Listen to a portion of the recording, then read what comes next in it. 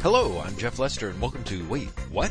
Comics and Pop Culture Podcast, coming to you from the not-so-solitary fortress that is WaitWhatPodcast.com. Today, Graham McMillan and I have a hefty 2+ hour episode for you, covering the latest comic news and discussing the latest comics, including Metal Number 5 by Scott Snyder and Greg Capullo, Doom Patrol Justice League of America Number 1, the first part of the Milk Wars storyline from Young Animal, Motherlands Number 1, the first issues of Black Dahlia's Abbott and Silencer, volumes 1, 2, and 5 of Duet of Beautiful Goddesses, and much more. Comments on this episode are available at waitwhatpodcast.com. Please send us your questions at waitwhatpodcast@gmail.com, and we invite you to look out for us on Twitter, Tumblr, and Patreon. As always, we hope you enjoy, and thank you for listening. Welcome, my friends, to the show that almost never starts because I'm running late. Hey! Do you need me to call back in a few? That's totally No, cool. I'm good. I'm ready now. If you'd called even like a minute earlier, that would not have been the case. But we're good. We're golden. Let's just get going. Wow. Okay. Well, it's been that kind of day, I guess. So, Graham McMillan, let's talk about sex, baby. Let's talk about you and me. Let's talk about all the good times and the bad times that we'll see. Actually, I was going to say talk about comics, but then I realized Salt and Pepper, really underrated. You know what I mean? Like, you just don't... Actually, here's a question. Are they underrated? Because I don't know one person who doesn't love them. Oh, I'm sorry. I think I have to hang up on you now. So you're saying they're overrated is what you're saying? No, I'm saying I think they're appropriately rated. You're saying they're rated. I see. I think people, like, recognize how good Salt and Pepper are. Like, it's like saying, aren't the Beatles underrated? Oh, come on, Graham. You know... Okay, I'm trying to think of something else, like Queen, then. Sure. Alright. No? Yeah, no. Everyone's, Okay, yeah. David All right. Bowie, everyone just agrees. Yeah, they're great. You're You know? right. You're right. Salt and Pepper. They're better than comics. Pepper. That's how you There's hemmed an me ER. in. That's where There's- I'm gonna go. There's not an ER. I please don't call them Salt and Pepper. That's not correct. Graham, Also- I'm sorry you can't handle my accent from the streets. That's totally Please. okay. Please, remember Spinderella. Yeah, I remember Spinderella. I quite clearly. But you didn't list her with our titular twosome. See, because they're titular. That's the point. But Spinderella was as much a part Oh, of their genius is what I'm saying. So you're saying Spinderella was underrated? It's underrated. Is what you're saying? Yes, that's exactly what I'm Oh saying. my God. Welcome people to the Wait What Contrarian podcast where... Yes, welcome everyone. Or is it welcome? Really? Do we have to welcome people? Exactly. See, technically they're not entering anything, you know. Yeah, Graham. Yeah. Okay, I see how this is gonna go. So, so do you want to start talking about the funny book stuff, or how are you? Do you want to talk about your day? Tell us about your day. No, my day was fine. My day was just busy. We're recording, we should say, earlier than when we normally record. We're recording on the day that DC announced, Bendis doing Superman in Action and the DC Nation Zero issue as well. We're the big comic book news of the day. And Black Panther's coming up, so there's a lot of like moving parts. Yeah, there's a lot of moving parts. There's the Marvel Comixology Unlimited thing, or the I should say, the Comixology There's a Comixology Unlimited discount, which kind of feels like it's been a long time coming in the strangest way. Mm-hmm. Do you not think so? Like, for the idea of that you're paying a subscription to Comixology, it only makes sense to me that they would offer you a discount for purchase.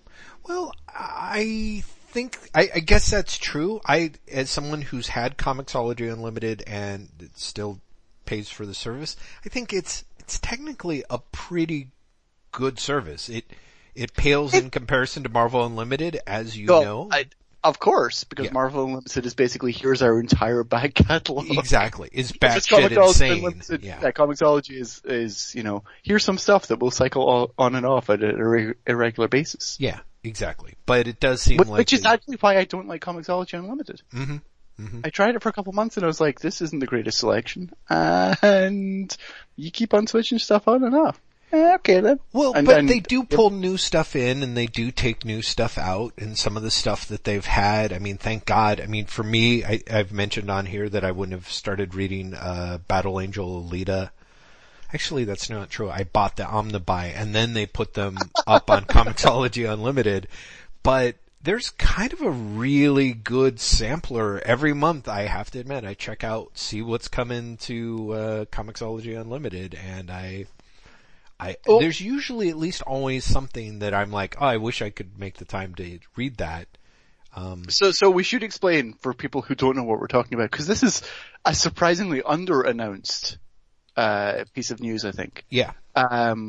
The Comixology today announced that they are going to be offering 10% discounts for a number of publishers and 15% discounts for Marvel. That's correct, right? Yeah, that is correct. In fact, hold on. The other publishers are Image Comics, IDW, Boom, Dynamite, Action Lab Entertainment, Humanoids, Seven Seas, and Zenescope.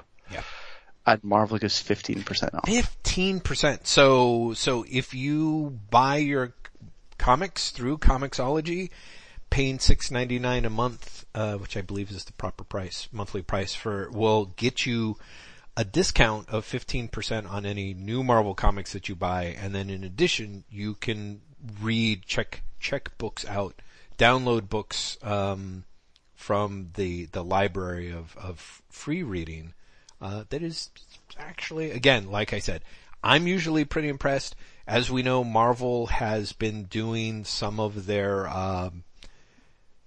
insane Amazon sales. Yeah, there's some to the point where the stuff that you can get for what you would otherwise pay for that $6.99 is ridiculous. I was going to actually say that Marvel's produced some quote unquote original content for Comixology. Oh yeah, Unlimited. yes they have. They have done. Have you checked these out? Actually, they did the Immortal Iron Fists, which is the Carrie Andrews sequel to his Iron Fist: Living Weapon series. Right. They did Thor and Hulk: Champions of the Universe. Right. Which was, to all intents and purposes, a tie-in to the movie. Mm-hmm. There's a Black Panther series going on now. Yep. There's an Avengers series coming up soon. Mm-hmm. I want to say there's something else in the works. Yeah, I do want to. Something in the works. Part of me half thinks that there was something in between. I feel like there might have been another book, right? Mm-hmm. Mm-hmm. I can't think what it would be. Yeah, I don't know, and maybe we're wrong, but I feel like there's one. And that sort of sums up the Marvel's original content. I have not checked, I say that without having really checked any of it out. Well, to be honest, when they announced the Immortal Iron Fist series, I think you and we definitely said it offline, and I'm fairly sure we said it online. Mm-hmm. It was a book that was announced for print and then disappeared for a year, which really gave the impression of, they're literally just dumping what you would be fillers or inventory. Yeah. On Comixology Unlimited. Yep. Which, I know is not the case for the Thor Hulk series and also for the Black Panther series. Yes. The Black Panther series, fascinatingly enough, is a 6-issue series, 4 issues of which are by one creative team, 2 issues by an entirely different creative team, and the 2 issues by the different creative team happen in the middle of the series. Wow. It's inexplicable to me. And also, surprisingly, I feel like they didn't make enough of the fill-in team. Mm-hmm. Because the writer on the fill-in team is Ryan Coogler's co-writer from Creed. Oh, wow. Right? You'd think that they would have made a bigger deal out of that. Yeah. Yeah. And they didn't. The Black Panther series in particular is very strange. Mm-hmm. Because the writer who did the first 2 issues and the last 2 issues, went public and was like, I don't know why you people think that this wasn't the plan all along. This has always been the plan. I was always supposed to do 3 issues. And she's been announced for 4. Oh, right. And it's like, what? What is actually happening? You're like, why is there filling in the middle of the book, first of all? And secondly, why does she think she's doing an issue less? They like to keep you guessing. They like to keep you guessing there, yeah. But there has been a bunch of Marvel series. And I feel that Comixology Unlimited has done, original material from other publishers. Valiant definitely did some Oh, right. original material. Maybe that's what I was thinking of. Yeah, because the Valiant High. They had Valiant High, yeah, which was Dan Kibblesmith and shit. Who drew that? Kano? No, it's kind of a cuter style than Kano, I think. But I don't remember. But yes, ironically enough, now it's Derek Charm. Yeah, Charm. The one Comixology original series that I've read has been the non-Marvel. So, that I think says everything that needs to be said about how you feel about Marvel these days. I guess it kind of does. I suppose I should also admit they made a Battle Angel Alita, Comixology original, quote unquote, and that it was previously published elsewhere, but, it's pretty, that also is, I've started reading, so, yeah, you're right. It does say something about Marvel.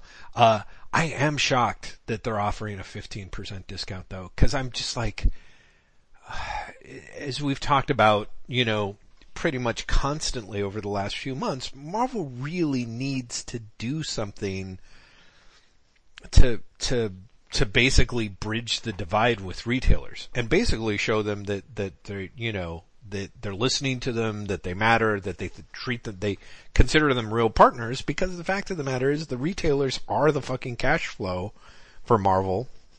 And just the idea that they're turning around and being like, yes, and that's why we're giving 15% discount on, because of this means that when you buy something, if you're a Comixology Unlimited member, you're buying new comics at discount prices through the service, which is... I would lay money that Marvel would argue that 15% is still less than the discount retailers get. It's less than the discount that the retailers get, but it's significantly greater because the retailers can't mark their stuff down. They can't mark new comics down, really. I would lay money that they would argue that they can and that they choose not to. I would, like, if it ever came to a fight, I'm convinced that would be Marvel's. Oh, sure, yeah. I can see Marvel saying any variety of shitty things, and there's even things to which I sort of agree. I personally, as you know, have moved into mostly buying on digital. This really isn't anything but a potential incentive for me to try out more books from either Marvel or from the other spotlighted publishers. But at the same time, there's part of me where, again, I feel like Marvel needs to build some bridges. And while this isn't just, it's not a flat out setting fire to the bridge, I feel like it's not helping. It's not a good look, as the kids say. It's not a good look, but it's, just the latest in a number of bad looks. What'll be interesting will be seeing if Marvel back down from this. Because bear in mind that Marvel utterly backed down from giving the Legacy Issue 1 variants on open order after it was announced, and retailers got super pissed. Well, but that's different. You know what I mean? Like, it isn't. It's a very different circumstance, but in terms of like a poke in the eye in retailers. Sure. Yeah. It's another example of that. And I'm wondering if this again is going to end up being something that Marvel are like, or at least takes it down to 10% along with every other publisher. Along with everyone else, yeah. I think so. We will see. We will see. So yeah, I thought that was kind of noteworthy. I've got a question for you. Mm-hmm. Do you buy a lot of Marvel on Comixology? I buy any Marvel on Comixology? I don't anymore. Like, I just really, but that's more from, I would like to say it's like, because I caught on and I'm clever and I know it's all coming to Comixology Unlimited. Marvel Unlimited. That's not the case. I'll turn around, like, for example, Punisher the Platoon, which I'm behind on, I've got. And will never show up in Unlimited, on Marvel Unlimited. Right, exactly. So that doesn't seem like such a bad call since I'm a Garth Ennis Punisher fan. Gwenpool, which will show up on Marvel Unlimited. I buy that and read it in real time, I guess, as the kids say. Geez, I should be able to be, let me see here. If I look, it's so funny because I'm like, well, let's look at my recently purchased, and so much of it is like, oh yeah, Beauty and the Beast, aka Dazzler and the Beast, and West Coast Avengers, Zodiac Attack, and other things that I paid absurdly low prices for on Amazon. Oh my god. Ugh. I actually want to ask you about that for a second, because did you see that Amazon basically like puts those prices up and down at random? So you ping me on Twitter and you're like, oh my god, look, this Steve Englehart West Coast Avengers book is $180 or something. Right. And I looked the next day and it was $3. Wow. Maybe you're getting confused, because I posted two screenshots. Looked at all the Steve Englehart books, and yeah, no, they were, because I noticed both were, because you did that, and what was the other one? It was Beauty and the Beast, right? Yeah, actually there were three screenshots. One was the Marvel Age, Golden Age of Marvel Comics showcase or whatever, and that was the one that was like literally $1.80, and I was like, oh come on, you guys, this is bullshit. And then I've thought, why did you send that to, because I didn't get the, like, Englehart, sure, Englehart West Coast Avengers, yes please, especially seeing as that isn't unlimited yet for some reason. Right. But I didn't get why you were sending me the Golden Age Marvel thing. I was like, am I actually a fan of this and I don't understand? No.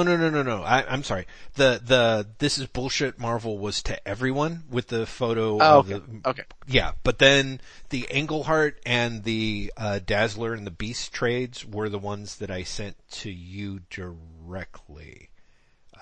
Or not to you directly, but I tagged you in the post. I'm trying to find where my damn order is here. Good Christ. Okay, hold on one second. Because for whatever reason, it's really happy to tell me what I'm buying. Why are you not doing this? Talk amongst yourselves, everyone. Amazon order. Let's try that. Listeners, what's happening is Jeff has spent all his time looking up on Amazon to see what his first purchase was. This is, for some reason, this is a random Twitter craze recently, and he discovered that his first Amazon purchase was in 2002, and it was a copy of 2001, the Stanley Kubrick the Arthur C. Clarke novel. He just thought it would be hilarious. He ordered it on January the 1st, 2002. He thought it would be hilarious to go, it's a period piece! And that joke lasted at least 3 days before Jeff sadly was murdered. Jeff Lester, who's always been doing this podcast, is a ghost. That's right. Sorry, ghost!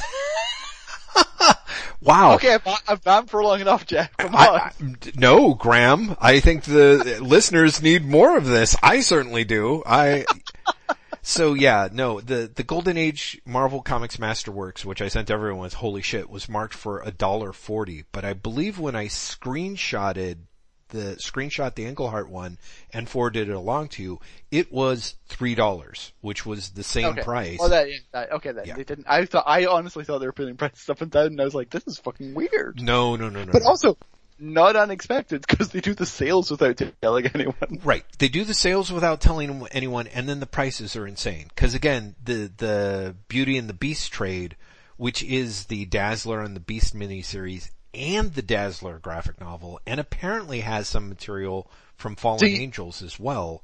But here's the question. No, it can't have material from Fallen Angels. I think that's what it said. Hold on. But Dazzler and Beast aren't in Fallen Angels. That makes no sense. Okay. Collects Marvel Graphic Novel 12, Dazzler the Movie, Beauty and the Beast 1 through 4, and material from Marvel Heartbreakers number 1. That's how I got confused. Sure. Yeah, sorry about that.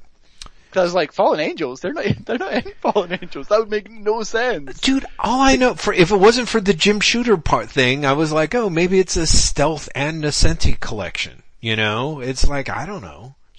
Was she Fallen Angels, or was that Louise Simonson? That was Jo Duffy. Gah! You got 2 of the 3 women writing for Marvel at the time. And editors. So, yeah, shit. Alright. Ignore me. Which will make for a fun podcast. Ignore me! still one of the funniest jokes ever to be on television. Yeah, for sure. For sure. Especially for those of us who love that old school thing. So basically, yeah, I do buy X-Men Grand Design, of course, I picked up, on day of release from Comixology. The Black Panther Panther's Quest, I think I bought directly from them, which I haven't cracked, much to my chagrin. But yeah, no, the vast majority of the stuff that I've been reading on, like just the other day, this stuff, my purchases were, the Milk Wars Justice League of America Doom Patrol crossover, Silencer #1, Metal #5, Deathstroke Defiance Annual, and Punisher the Platoon #5. So those stats. So a bunch of DC books. Yeah, basically. And then when you look at the rest of the week, on Not New Comics Day, I'm usually buying really scary crap, which we can talk about it. Actually, I want to talk about your digital comics reading and something that I've just started doing this last week that you've been talking about for a long time now, which is Hoopla. Oh, yeah. Mm-hmm. Finally started using Hoopla. It's fucking amazing, Jeff. Isn't it? I don't know how many books you can get out from your library, because it's different depending on which library. I can get 8 a month, which is pretty good, because it's all of DC's collections. Yeah, basically. For the last 2 years. Mm-hmm. It's a lot of Marvel, a weird selection of Marvel, but a lot of Marvel, a lot of Image, a lot of IDW, a lot of Dark Horse. A lot of Boom stuff too. Yeah. But an exceptional amount of Dark Horse. I was really genuinely surprised how much Dark Horse there is. Yeah. And there's such a selection. Yeah. There's really, really great stuff in there. Mm-hmm. I think so. Yeah. Thank you for talking about Hoopla for so long, because when I eventually checked it out, I was like, oh, this is really good. Yeah. It's great. And it's definitely the price point cannot be beat. And yeah, the selection. Oh, and Archie. Of course, the Archie stuff. Yeah. Both old and new. So yeah, no, it's also a great service. All the better because it's free. I'm not as crazy per se about the comics reader, but it's not terrible. It's certainly acceptable. So, yeah, it's also a good service. I'm glad you're trying it and liking it. Comixology Unlimited, like I said, there's usually once a month where I'm like, God, I wonder if I should really talk about this on the podcast or maybe post something on the blog, because I always find it to be kind of oh God, I can't believe that this thing's just available. This month in February, coming to Comixology, for example, for people who are kind of, let's see if I can actually see what's coming in, are things like, American Flag, that American Flag trade that was put out. Dynamite's put a bunch of stuff on as of the 1st of February. So let's see, new January editions. So, hello. Let's see all of them. I don't want to, I'm like, oh great, the Mask Omnibus. I mean, there's a variety of things where it's like, I don't really necessarily care about that per se, but. Sure, but other people will. One of the things that is so good about Hoopla or Comixology Unlimited is when essentially you're either in terms of Hoopla where you get it free. We should say Hoopla is a service you get through your library. It's a digital reader, but also you can do audiobooks, you can do music and television and movies. Mm-hmm. Hoopla.com will give you information. You can check if it's your library. That's HOOPLA.com. Very nice. But that's a free service, or Comixology Unlimited, where it's $5.99 a month. I just went and checked. Oh, wow. Or for that matter, Marvel Unlimited, where it's $10 a month or $60 for the year, is you can kind of explore things that you wouldn't really put a lot of effort or money into getting otherwise. Yep. So I could totally see someone being like, oh, the Mask Omnibus, why not? Mm-hmm. Right, sure, exactly. It's kind of like, I'm bored, there's nothing to do. Yeah, all you're really spending is your time. Yeah, exactly. But this is interesting. A lot of the stuff that they've got here, I don't think they've updated with these are still the January books. Oh, that's why. But the February stuff, let's see here if I can put us through this whole thing. Oh God, Jeff, you are so unprepared. It's terrible. Unlimited selection. Well, to be fair, Jeff, we skewed off topic immediately. It's not like we were on a call beforehand going, and then we'll talk about Comixology Unlimited, and you better have all those things ready, Jeff. Right, exactly. That conversation didn't happen. Yeah. IDW is adding 100, Teenage Mutant Ninja Turtle titles to, Comixology Unlimited for February. And, hello, Rick and Morty, Godshaper, good old Civil War II, if you wanted to read that for not much. The Boys, the Volume 1 Digital Omnibus. So that's kind of like a big old chunk of reading right there. Unsurprisingly... Yeah, what does yes? that include? The digital what omnibus? What does that include? Let me see here. That includes... It's 530 pages, so it's the first 22 issues of the series. So, that's a chunk. Yeah, absolutely. I can guarantee you, I think when I bought, cause I ended up reading The Boys by buying each volume of the digital omnibus pretty much once a year when it was on sale or something like that, and I paid far more than the $5.99 a month to be able to read it. Underwater Welder, the first 2 volumes of Empowered, the American Flag, the Definitive Collection, Motro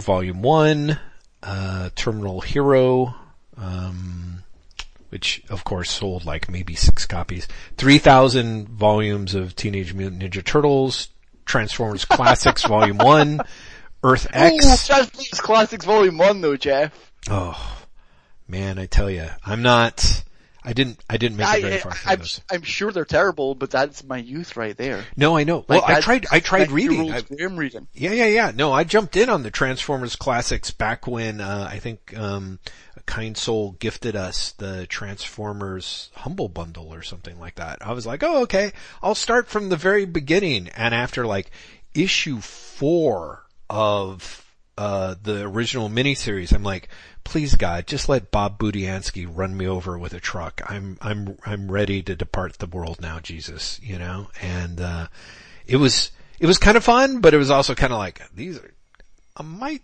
on the tedious side. So, but again, since I wasn't reading them when I was a kid, I don't have this strong nostalgia. So, at some point I'll check out the later, more than meets the eye stuff that I've heard so many good things about. But like the original Marvel series are not good comics. That's the thing. Like if you don't have nostalgia for it, mm-hmm. I fully believe it's unreadable shit. Right. It was close. I gotta tell you, it was, cause in a way there's part of me where the miracle of, sort of shooter era Marvel comics is that things more or less hung together. There was nothing that was done. It was all cranked out pretty terribly. And let's face it, I think that trying to find someone who can do that sweet spot, I don't even remember who the illustrator was for the first 4 issue series. Frank Springer. I can tell you that right now. There we go. Frank Springer, who's never an inspired choice for anything as far as I'm concerned, is... I might be wrong, but I want to say Bill Mantlo might have written at least the first couple of issues. It's, again, part of the reason why I called out Bob Budiansky is I feel like he was doing He definitely took over when it went an ongoing, but I want to say Mantlo did at least the first couple. Oh, maybe he did. Maybe he did issue 1 and issue 2, and then eventually I don't even think he completed the miniseries. So let's look this up. He did the first 2 issues of the ongoings of the miniseries. Yeah. That makes sense to me. That makes sense to Jeff. So anyway, I basically like Comixology Unlimited, although I don't use it as much as I should, because again, I will just turn around and I'm so profligate or ridiculous with my cash, I'll just drop coin on any old thing and then spend some time reading that and be like, why did I pay money for this? I'm an idiot. But I do supplement that sometimes with the Hoopla stuff, the Marvel Unlimited and the Comixology Unlimited, and honestly, if you have all 3 and you pay the yearly thing for Marvel Unlimited, you can get quite a significant amount of comics for very little monthly overhead. Well, that's just it. So say you're paying the annual for Marvel Unlimited. Yeah. So that essentially comes down to $5 a month. Yeah. Then you add $6 a month for Comixology Unlimited. Mm-hmm. So you're paying $11 a month. Hoopla is free. That's right. Yeah. Like you can get a lot of reading. Yeah. You can for $11 a month. $11 a month pretty much gets you access to whatever trade DC does, you know. Yeah, if you're willing Marvel's to be, output. Yeah, if you're willing to be 6 months behind, because that's essentially the length of DC's trade collections these days as well. Yep. Then you can read both Marvel and DC 6 months behind for $11 a month. Yeah. Or if you cut Comixology Unlimited out of the equation because you don't care so much about Valiant or old Conan comics or the occasional brilliant manga book. Yeah, for $5 a month. For $5 a month, yeah. So it's kind of an amazing period. And so, like I said, enough of a good deal, Comixology Unlimited, even though I cut it out, that when the deal came through, part of me was like, why are they doing this? Like you said, it seemed a foregone conclusion for you, and maybe they were just doing it to juice up the numbers, but considering it's a program that's modeled on Amazon's Kindle Unlimited, which as far as I know does not allow you to have any discount on your other ebook purchases. Well, you know? But so far. Right. Interesting. Like this could be a pilot program for Sure. something similar for Amazon Unlimited. Yeah. Yeah, I had a month to tie this together. I had a late night stab of paranoia after I purchased those 3 trades in the Marvel's latest stupidly cheap Amazon sale, because I bought them and then I opened up my iPad, I opened up Comixology to download them, and the only one that automatically downloaded was Beauty and the Beast. And I'm like, wait a minute, why aren't the other 2 showing up? Like, didn't I purchase them? I even checked my purchase receipt. I did. They were available in my Kindle app, but they were not available in Comixology. And I had this moment of like just impressive paranoia, where I was like, oh my God, this current sale is like, they're checking to see. Sure enough, I went back and I looked at all my screenshots, and it didn't say read in Kindle and Comixology. It was like, read this on Kindle. And I was like, you know, I was so used to it, like if you buy it on Kindle, it automatically pops up on Comixology, that I was like, oh shit, have they severed that and they didn't tell anyone, and this is their next step to suddenly be, you know, basically kind of being like, Comixology, you know, like now that they've trained the Comixology readers to check Amazon every 2 or 3 weeks for absurdly stupid sales, like let's see if they, you know, let's see if those guys notice or care if we make it so that it's a Kindle only purchase at these stupidly inexpensive prices. That paranoia. But the books came through in Comixology eventually, right? Yeah, 3-4 days later, I think. So, which is fine, you know. Eventually, I have to admit, I've always wondered, because the deal is, in theory, that anything you buy on Amazon, if it's a comic book, in the Kindle store, will show up in your Comixology account. I've always wondered what happens if you buy something in the Kindle store that doesn't exist in Comixology. It just sits there. I mean, you can read it. It doesn't show up in Comixology though? Yes. So like, if I bought a 2000 AD book, because there's no Rebellion store in Comixology, it just wouldn't show up. That's correct. It doesn't show up in Comixology. That's right. Like there's, in Comixology, the Comixology app, there's under your smart list, there's a from Kindle section, or purchased on Kindle, or what do they call it? Yeah, from Kindle. And you'll go and you can look through that.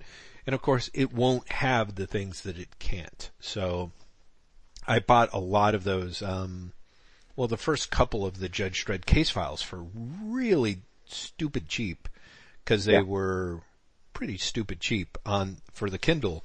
And I ended up not being super crazy about the format at the time. Because at the time the Kindle app was a mess. I mean, you know how the 2000 AD, typography for the early Judge Dredd stories are. The font sizes are just...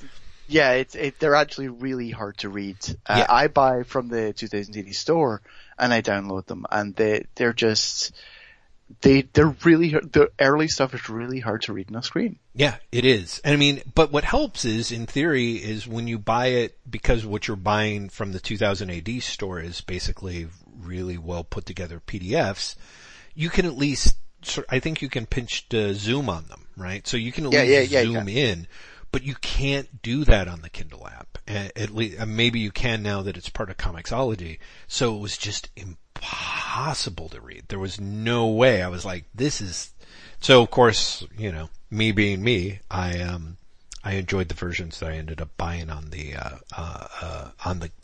2000 AD app much more for that reason.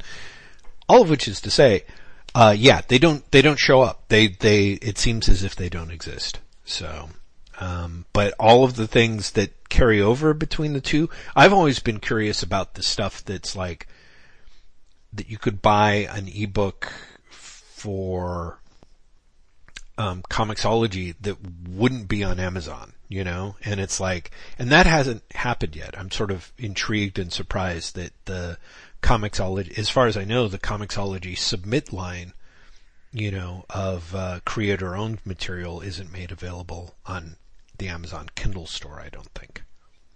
You know? Oh, I honestly would not know. I haven't checked. I haven't really looked either, but it is interesting. It's not a two-way street. It's not like when I go to my Kindle, app and I open up my library, I see everything that I've bought on Comixology. It doesn't go that way. It currently only goes one way, which I think is kind of fascinating and a little weird, and I don't know if that's troubling or not, honestly.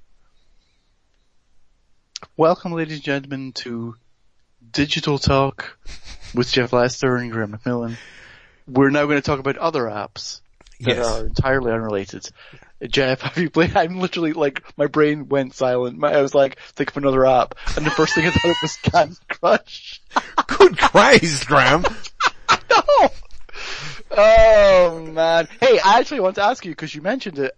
What did you think of Milk Wars? Oh, yeah. I mentioned it on Twitter. I really enjoyed it. I thought that it was an unbelievably gorgeous book. Just like it looks amazing, doesn't it? Is it ACO or ACO? I don't know which it is. Yeah, I don't either. But just, they can draw like a motherfucker. They can, and they do. And the story gives them all the leeway. I mean, it's kind of amazing, like, you know, here's a book with a Frank Quitely cover, and I was like, oh, well, you know, it's all downhill from here. But I was like, nope. Holy not at shit. all. Yeah, like, just gorgeous rendering, gorgeous layouts, just so much. The layouts are the strongest part for me. Although I have to say, I really appreciate ACO manages to simultaneously look like their work, but the Doom Patrol also manages to have a Nick Darrington-ness about it. Yeah. Yeah, oh, very much so. Which was genuinely surprising to me, because I remember when it was first announced, I was like, oh, ACO was great, but I really like the way Nick Darrington draws these characters. Yes. Yeah. And they managed to get that across somehow. Yeah, I thought so too. I really thought so too. So, yeah, I really loved the look of it. I enjoyed the meta aspect of it too, of course, which was... It's very meta. Yeah, it's super... It's arguably more meta than it is a straightforward plot. Oh yeah, definitely. I mean, which is fun. So in a way, it's really, I mean, it's just a big old beautifully drawn lark. And I really enjoyed that. I also think that it has a lot of the, warmth of Gerard Way's Doom Patrol, at least that opening arc, seems very much in effect here.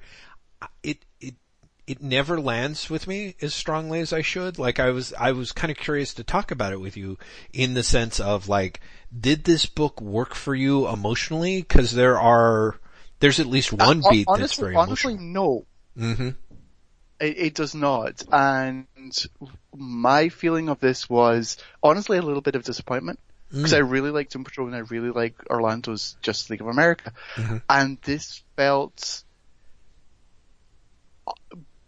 both books, and yet somehow missing the essential appeal of both books. Interesting. Despite being written by Steve Orlando and Gerard Way. Yeah. There's something that's just slightly off. And I, in large part, I think it might be that it is such a lark. Mm-hmm. Like, there's not a lot of there. Mm-hmm. And it misses from Doom Patrol, it misses there's something about the way that Doom Patrol takes the surreality and the joke and just goes a stage further because it has the space and has the time. Mm-hmm. And here it really doesn't. Mm-hmm. Here it's like, hey, we're remaking reality. Earth Prime is now like generic Earth. Ha-ha! Mm-hmm. And a fight. And from Justice League of America, there's an element of embracing legacy without making it nostalgia that Orlando does. I know he's gotten a lot of stick for bringing back Promethea, but before that, like, he's brought back fucking Prometheus from Morrison's JLA, Aztec. He's brought back Aztec. He's brought back, all these different characters, even Vixen. Right. He's doing stuff there. The Ray, he's really looking back at like the original fucking runs of these characters. Mm-hmm. But picking and choosing and going, yeah, that works, that doesn't, that works, that doesn't. And doing a really good job of brushing them off and going, this is the core of the character in a way that, someone like Jeff Johns gets credit for, but without the preciousness that Johns can bring to it. Mm-hmm. Like you like, it's impossible to read a Jeff Johns comic where he brings a character back and not know exactly when he was reading. Right. Do you know what I mean? Mm-hmm. He's like, yeah, I imprinted on, this era of Green Lantern. I imprinted on this era of Captain Marvel. I grew up with Jerry Conway's Justice League Detroit. And, I love all that stuff. Mm-hmm. I also imprinted on, but he's very clearly like, I brought the character back to basics, and basics just happens to me when I was 10 years old. Right. And Orlando manages to sidestep that by just going, no, but this works. And this doesn't. And I'm not even going to nod to the stuff that doesn't. Well, I'm just going to present the characters. And there's no space to do that here. What I thought was, to me, at least what felt like a larger stumbling point is, the thrust of the story is sort of, as you pointed out, there's sort of this generic manufactured Earth, and the JLA has, Milkman Man, who seems at first as if he is a Superman analog, and then when you see the Justice League, who have become the Community League, and are basically fighting for their, the public property and public, quote unquote values that brings them into conflict with Doom Patrol.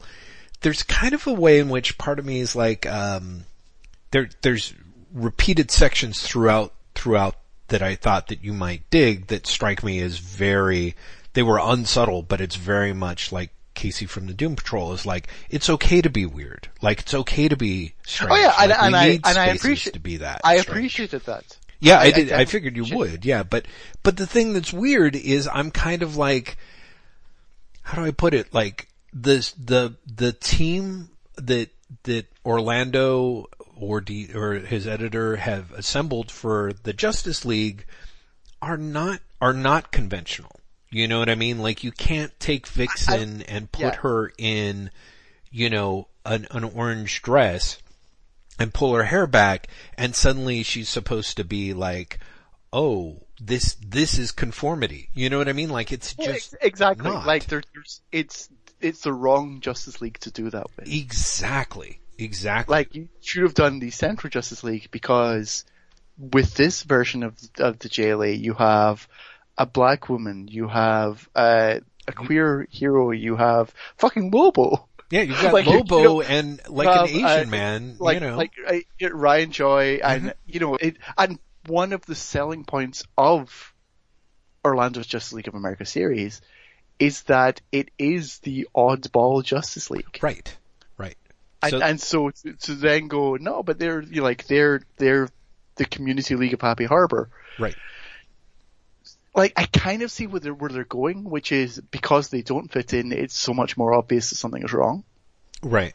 But it still breaks the fictional reality to have a black woman's essentially complain to to Jane rather, like, you've got colored hair, therefore you don't fit in. Right. I mean, it's like, I totally know where you're going, but there's a suspension of disbelief that genuinely doesn't work here. Yeah. There's two things I did like, I should say. One, I don't know why, and it's the dumbest joke, but Carl Lobo, it will never not be one of the funniest things in the world to me. That he just, like, his name is Carl. I don't know why. And then he introduced himself as Carl Lobo. Hilarious to me. I really like that Milkman Man isn't Superman. Yes. Spoilers, everyone. But I really like that it basically, they basically say, like, no, it's not the real Superman. Yeah. And that is the driver for the quasi-denouement of the issue. I guess it's leading into the second issue, or maybe it's leading into the tie-ins. I don't know, but I like that a lot, because definitely going into this, I just assumed he was Superman. Right, exactly. Which is the big is the big feint, and so by making him not, I gotta admit that was an interesting point, and then by trying to take the additional tie-in of his identity, which seems like it's supposed to be a big thing. It's certainly a very lovely rendered reaction page, but there was a lot to like. It didn't quite land, and I was aware, like, as a story, it was doing remarkably little for me. But in terms of just eye candy, like, I was it's a comic you should buy just to look at it. Which is pretty much what happened, and it was fully worth the purchase price for me. I was flipping through it going, God, this is just beautiful. This is beautiful, whereas I've got to tell you, before we move on from this, DC's promotional item for this, I don't know if it was in whatever store you were in, is a milk carton. They had put out Milk Wars milk cartons, which are made by the Maggie Bell Milk Corporation. And the nutrition facts: trans fats 0 grams, saturated 0 grams, trans fats 0 grams, psychic distortion 88%, cholesterol 0 grams, positive vibrations 7 to 8%, negative vibrations 0%, cosmic vibrations 12%. I love that. It's super cute. Yeah. Yeah. Anyway, you're going to move on from that perhaps to the silencer? No, interesting. I will circle around to that, but I was going to sort of talk about Metal 5 because I felt Metal 5 really suffers in comparison to it, which is interesting, because, admittedly I'm having diminishing return-itis with Metal, but this issue in particular was one where I felt in a lot of ways it should have landed. Certainly it was a big improvement over the previous issue, but part of it is kind of, I don't know. I just, there's ways in which I was looking at some of this being like, again, I can't help but feel like either it's not working for Capullo, or Capullo is just, there were panels in this that I was like, this would be pretty good if it was on a, Bazooka Joe comic strip, is just so quickly rendered and sketchy in a way, and of course, meanwhile, it's supposed to be, they've really gone over the top with trying to come up with like, oh, here's big, crazy, insane graphics that you can go to town with, and I'm like, yeah, maybe it's because of the pacing, but I'm like, when you have a depowered Superman and Batman versus an enormous hawk god at the end of the forge of the multiverse or whatever, it's supposed to be like kind of this rockin' thing, and it all just feels like really so heavily Maybe it's just, maybe the whole comic is just overjammed or something. I don't know. But ultimately, I felt like the Doom Patrol Justice League issue was just so much eye candy and so pleasant to look at that it really didn't necessarily matter that there was no story. And meanwhile, Metal, which is in theory all story, but is so slight, I feel like you really need that extra edge that the art's going to give it, and the art really does suffer from, issue 5 eventitis, at least to me. So I at once disagree with you and yet think you're onto something. Mm-hmm. I think it looks better than issue 4. I think we can both agree that this is generally a better issue than the previous issue. Right. It is still a comic that almost refuses to be read by me. Like, I talked about this last time. I'm reading these comics, mm-hmm. and I come to issue 5, and I've almost entirely forgotten what's happened in the previous 4 issues. Right. And by the time I've reached the end of issue 5, I've almost entirely forgotten what's happened in issue 5. Mm-hmm. And I don't know what it is. Yeah. It's like the comic is I am having some sort of weird brain chemical rejection of Metal. Well, which I can see, yeah. I honestly, I don't know if it's me mm-hmm. or if it's the comic, but this story seems nonsensical in a way that event comics are derided for being nonsensical, but genuinely never achieve. Mm-hmm. There's so much going on in Metal. I'm like, but why? What? How right. does this even? What? And that's it. That's just how does Barbatos actually tie in with this? What has any of this got to do with the Nth Metal? It seems like, don't get me wrong, Snyder is clearly loving the chance to play with everything. Right. And he really is. Mm-hmm. It's ridiculous. At one point, again, spoilers, but the Martian Manhunter shows up, and they're like, we haven't seen you for a month, and he's like, I've been looking into this, same as you. Mm-hmm. And it's just, really? Sure, I guess. Right. But also, why? How? Right. What happened? How did you... Well, and as you know, I think, how do I put it? Most event comics kind of create that weird, everything's happening, nothing's happening feeling to it, that sort of weird vertigo, because so much of what they're doing is pointing outside the framework of their comic at the various tie-in plots that are spinning through the different one-shots and crossover issues. And maybe that's happening here, but I'm impressed at the degree to which, by the standard of most other DC events, or I guess I could say Marvel events, although it's been so long since I've finished one, it really feels like Snyder keeps acting as if the stakes are larger or increased, or it's never been more important than now that blank is blank.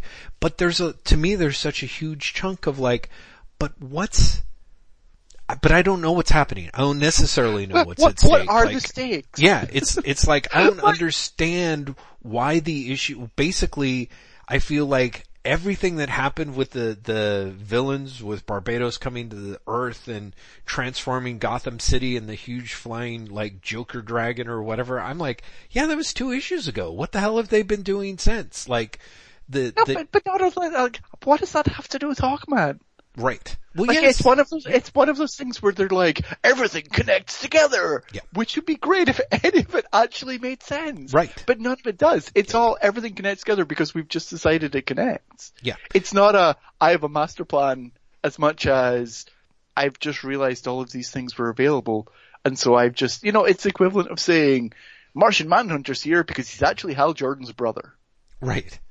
Hey, that would actually, in a way, part of me is I'm not saying it makes more sense, but I'm like, at least there's sort of a little bit of a tie-in.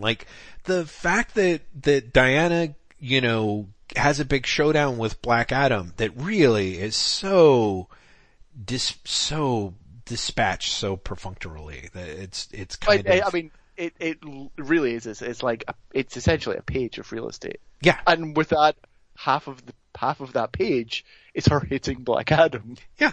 Just once. Just like clonk. And it's like, oh, and that's the end of that. And she's like, and then she gets shot. You literally get as much time with, I don't know, the Batman who laughs, like talking about his stupid gun filled with his stupid bullets made out of stupid metal, that it's just like, okay. No, it's made out of 8th metal. Yeah, See, like nth metal, if nth is 9. Yeah. Yep. Yeah. Right. So to me, it's also, there's, particularly with this issue, part of me is like, oh, it really is kind of like a big, super over-the-top Justice League story. It's like, here's the characters where the Justice League is split into 4 parts on their different little missions that they had to go off to, and it looked like they were in the soup, and now they're not, and here comes the Gardner Fox trick of them switching enemies, or however you end up working it. It's just, it gets layered on with this soupçon of, Snyderian hysteria that feels like it should be working, but really kind of isn't, to me anyway. It all feels really... That's just it. It really should be, I don't want to say better than this, but I expect it all to be more coherent than it actually is. Mm-hmm. Mm-hmm. The lack of coherence for this, and on your side, and I don't really feel this, but I think you're much more of a Capullo fan than I am, and therefore more attuned to this. Capullo disappointing you on a similar way, is as much as anything just like surprising. Right. It's like, oh, I thought you guys had been working together for so long that you'd deliver something better. Well, but I do think, and I could be wrong, that there's very much Snyder, despite being the most crazily acclaimed dude at DC, the guy doesn't have a perfect track record, Like, I enjoyed his Batman stuff with Capullo, but, you turn around and you give him, like, Superman with Jim Lee, and that's just... that just didn't come off. Yeah, it's just a big old mess. I would say Metal is actually better than that Superman run. Oh yeah, I think so. I think so too. But I mean, you're damning with pretty faint praise. Oh no, that is the faintest of praise. Yeah, it really is. But it's also like one of the weird things about Metal as well is how much it fulfills all the cliches of event comics. Mm-hmm. Like I said, it's incoherent in a way that people declare event comics to be, but they rarely are. But also, like, it's got all these crossovers that literally do nothing. Yeah. Like, the issue 5 ends with, next month, to follow the multiverse in Dark Knight Rising, The Wild Hunt. And that should be my shit, Jeff. Mm-hmm. Like, that's Snyder and Grant Morrison writing, like, the multiverse story. Yeah. And instead I was just like, can't this just be over? Right. Yeah. Yeah, no, I get it. Well, and part of me is like, I was kind of like... that nothing will happen in the Wild Hunt. Right. Issue 6, nothing, like, fine. You can ignore all the one-shots. Mm-hmm. And I say that as being the mug who read all of the Here's Your Evil Justice League Batmans. Right. One-shots. Right. And they really did nothing. The Teen Titans Green Arrow series did nothing. Mm-hmm. Mm-hmm. Right. They added nothing. The Justice League tie-ins added nothing. Yeah. Yeah. So there's that weird feeling of, honestly, again, it's that deal of, Capullo's an interesting dude for me because I feel like, he's always to me, a very solid storyteller. I think he works really hard for the underlying, like, his pages always manage, he really strives for his pages to be both readable but unexpected, I suppose. And yeah, he definitely is very aware of the value of a visual surprise or the visual, I don't know, the visual value, for want of a better way of putting it. Yeah. There should be an arresting image on the page. Yeah. And that image can be the layout. Mm-hmm. Or can literally be the way blacks have been laid out on the page. Exactly. Collectively. Yeah. Yeah.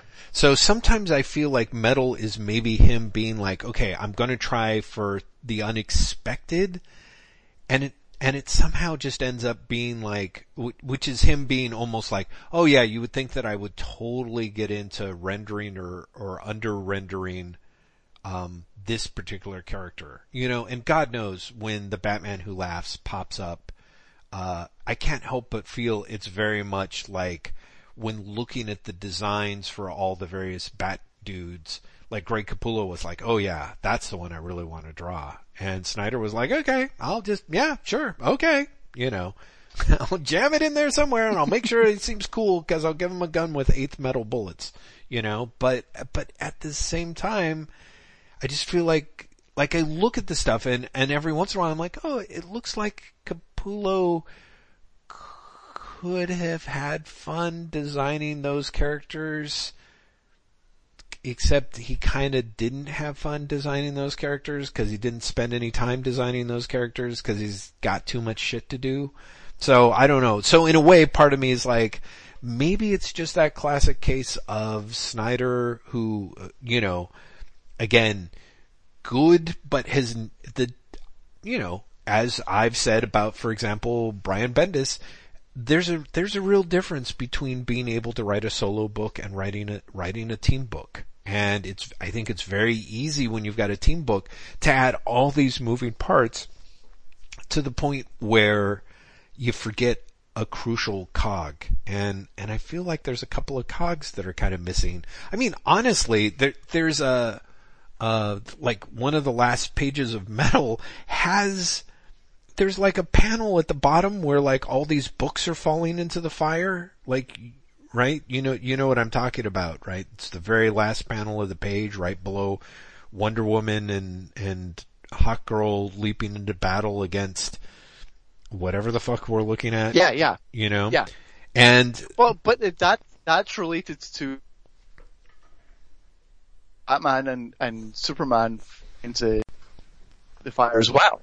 Right. Like, that's them jumping into fuck that. But it's the visual metaphor. Just one shot. Yeah.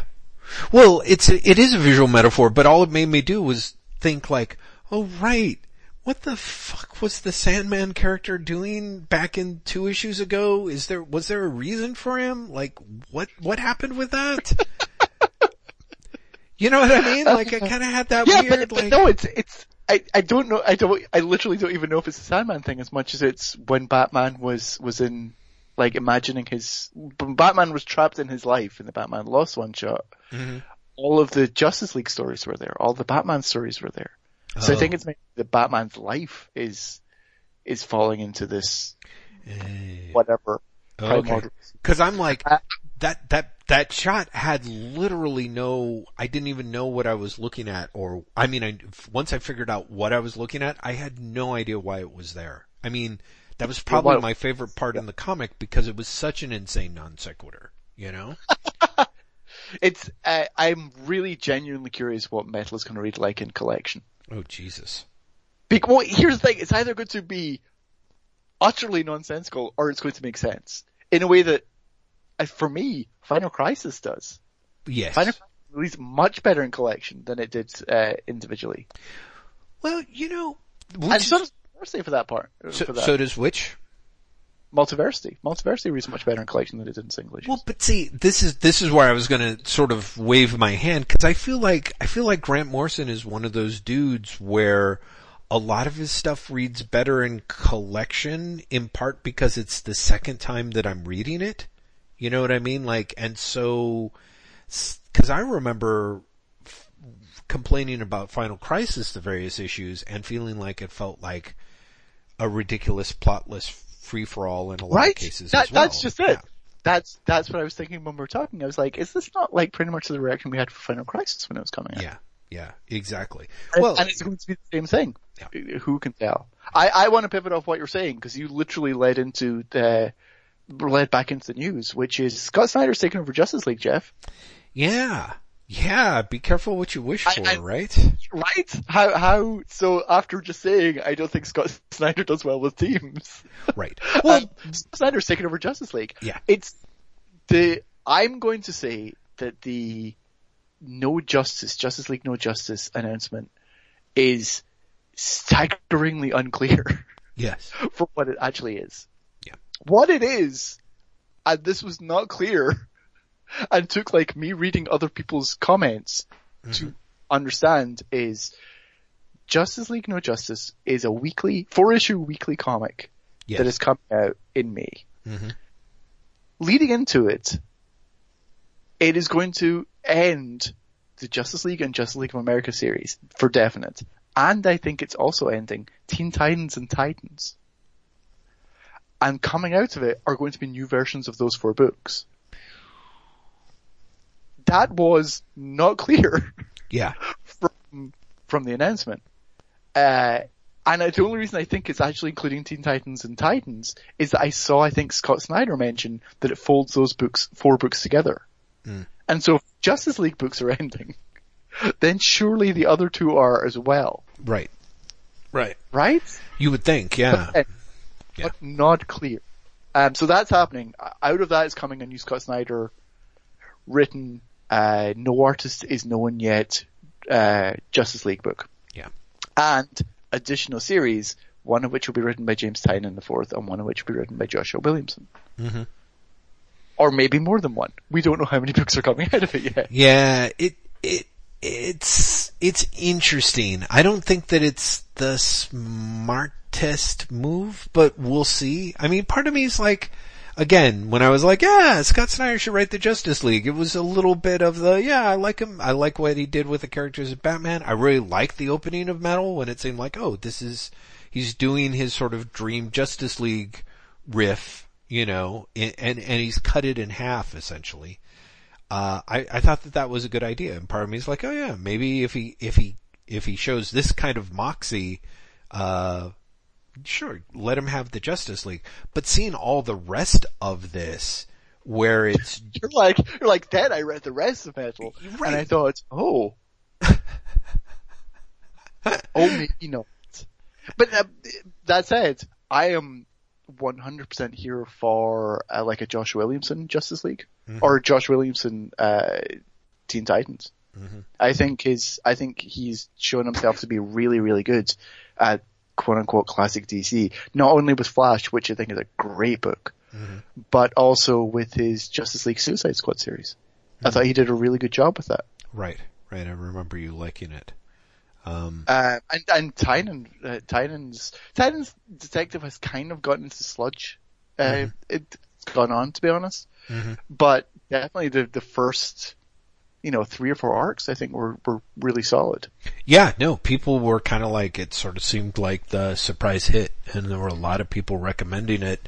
I kept telling myself, and of course now that thanks to Hoopla, I could pick up those first couple of trades and read them for free.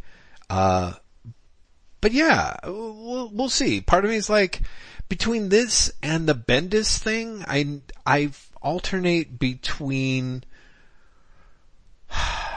like, DC's whole, like, we've got a plan, Rebirth is a plan, it's a roadmap, we know where we're going with it, provided we don't have Brian Bendis come up and decide that he's available and is going to dictate the terms of his, arrival at DC, is kind of, I don't know, part of me is like, were they being disingenuous? Like, are they, would it be foolish to hold on to? To be fair to them, Rebirth was a 2-year plan and we're at the end of the 2 years. Well, I guess that's true. I suppose that if you think of the idea that it's Doomsday very Clock possible, being the capstone. It's very possible that they never really had, well not they never had, but definitely when Rebirth started, they weren't thinking beyond those 2 years. Sure. Right. And now they're like, and now we are. Sure. Right. Something that surprised me greatly is I was talking to a retailer about this today.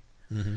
And he was telling me, like, there's all these retailer forums that retailers are freaking out over this. Like, not in an excitement, but in a nervousness. Yeah. And I can kind of see why with Bendis.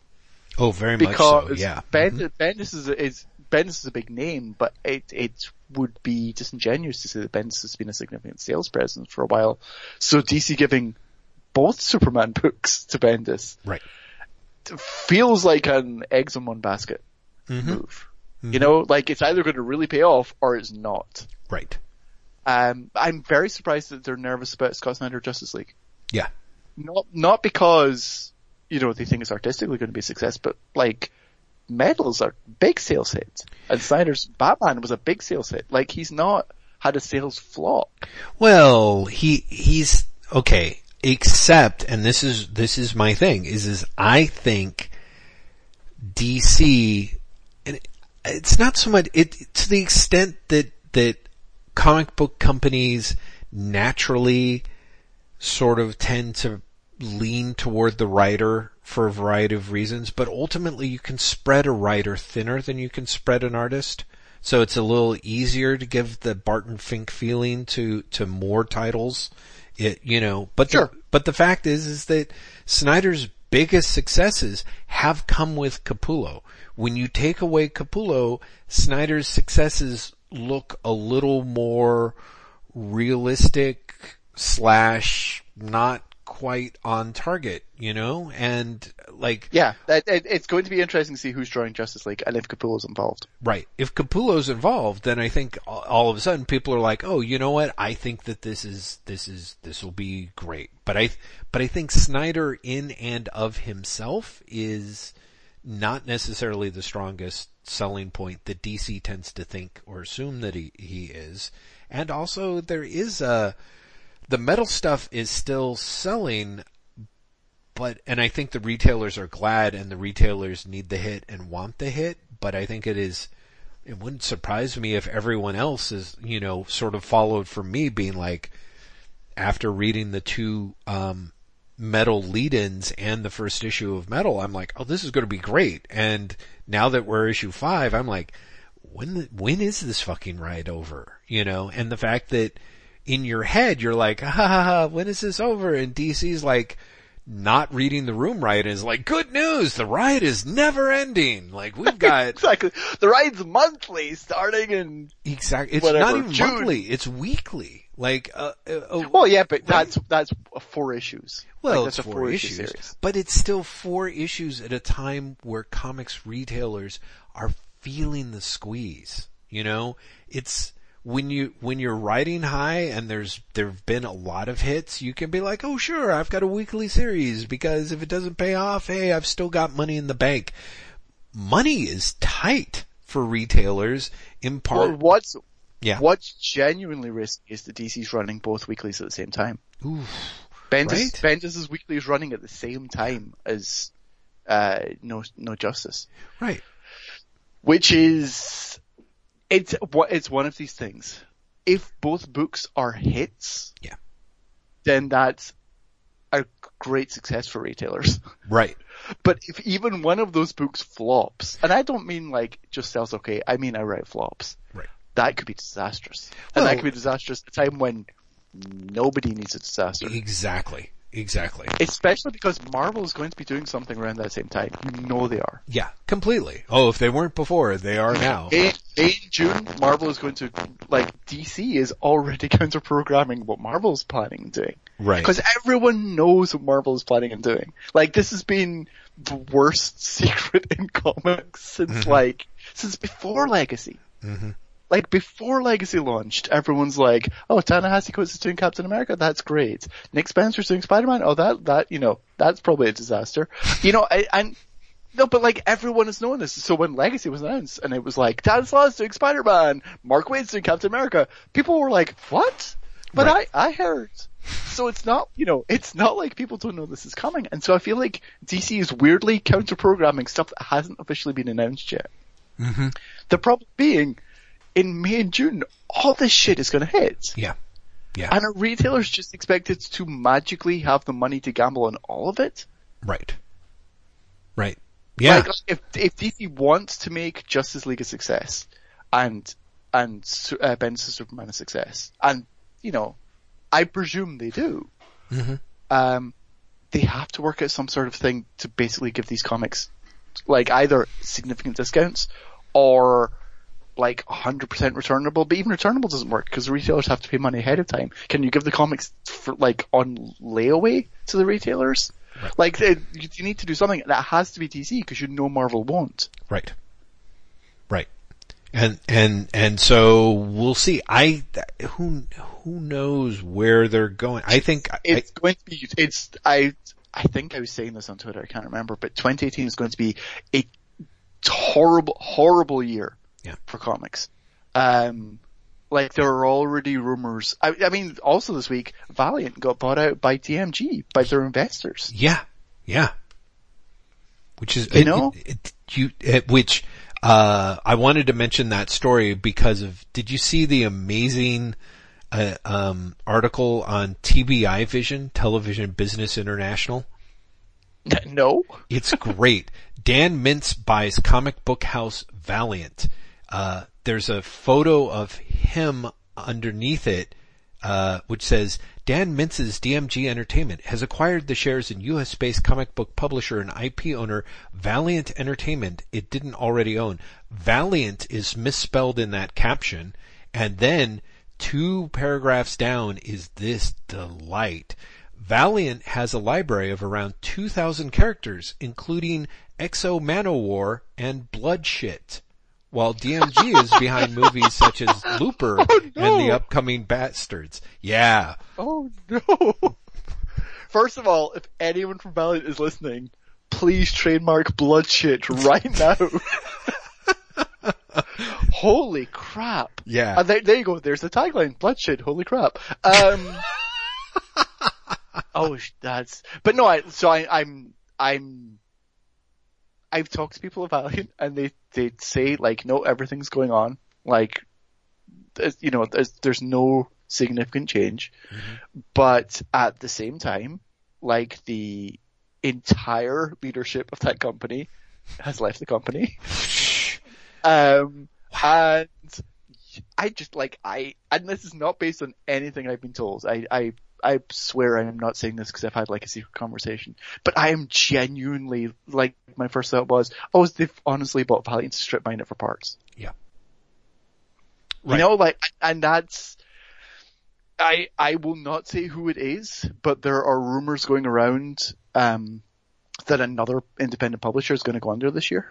Is going to file for bankruptcy. Wow. And retailers being put in these really, like, I can't imagine being a fucking retailer right now. Yeah. Because Marvel and DC are both these are our big books, same month. Yeah.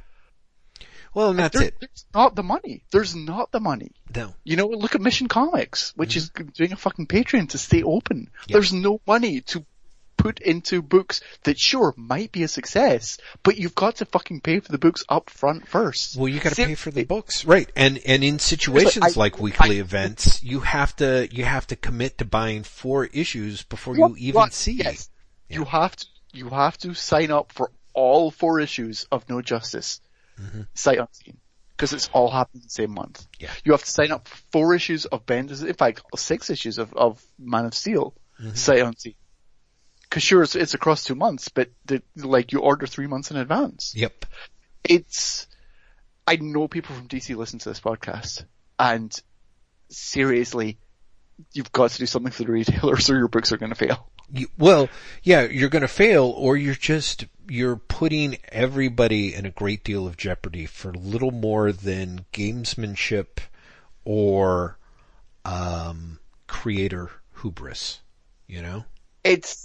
But here's the thing. I honestly think if it comes down to it, DC will lose the fight.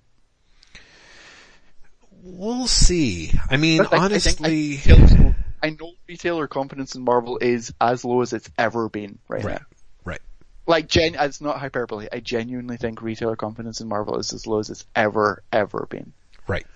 No, I agree. I think when they're faced with Ta-Nehisi Coates doing Captain America, whatever the Avengers relaunch is, I mean, it's going to be Jason Aaron, right? Almost certainly. Right. Which is based on the Marvel Legacy one shot. Mm-hmm. Like, I honestly feel like that was a prologue to an Avengers run. Okay, Jason Aaron's Avengers. Ta-Nehisi Coates doing Captain America. Whoever is going to do Thor next, you know? Like, if all of those drop in the same month or the same 2 months. Yeah. I especially because that's when the new Avengers film comes out. Right. I just don't believe retailers won't go, well, that's probably the safest bet. Well, see, and this is it. Honestly, I think Marvel's stuff has been so low with so many fake outs. Relaunching does very little, I think, even with who's on it. Like, if Marvel actually, if this was the first step of a reboot, which it clearly won't be, I think then you would get it, like an honest to God, like no fooling. The continuity is changed. In a continuity reboot? Yeah, they're never going to do that. No, in which case I just don't think the retailers are like, I think the problem is that it's, there's gotta be a better comic book analogy than this that I can't think of, but basically it's like Rock'em Sock'em Robots or whatever, like Marvel and DC are fighting each over, like they win based on who gives them the most money, but if the retailers don't have any money because they're coming out of like 2 horrible years and it's being spread thin, like nobody wins. You know what I mean? Yeah, like it's just going to be, and that's what the summer's going to be. The summer is going to be a fucking nightmare. Yeah, I think so too. Unless something insane happens in the next few months. Yeah.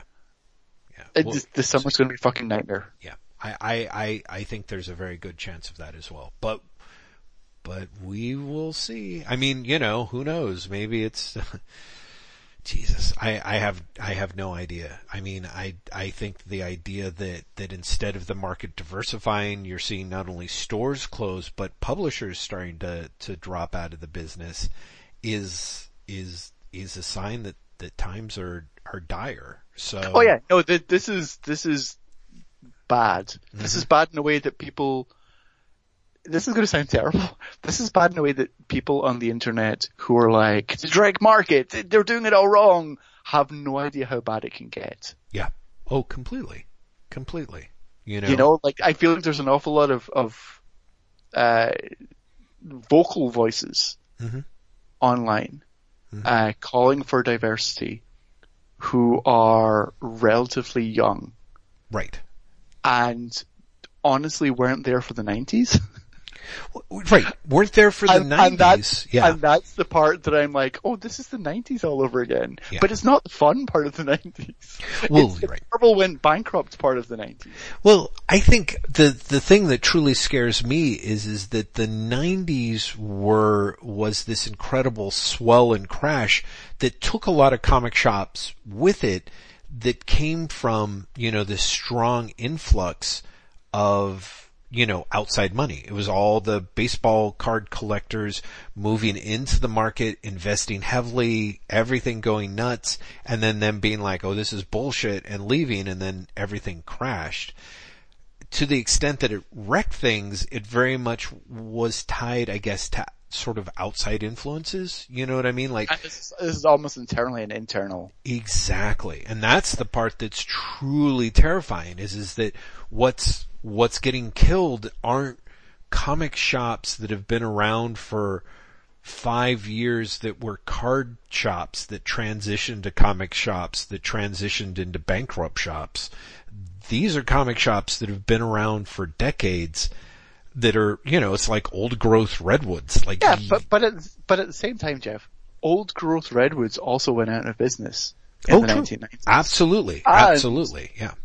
And while I get your point, like, it doesn't matter if a comic shop's been open for 20 years or 5 years. Comic shops going out of business is really bad. No. It is harmful for the industry. Yeah, no. And believe me, I'm not being like, the 90s were great. I mean, it did. It practically wrecked the industry.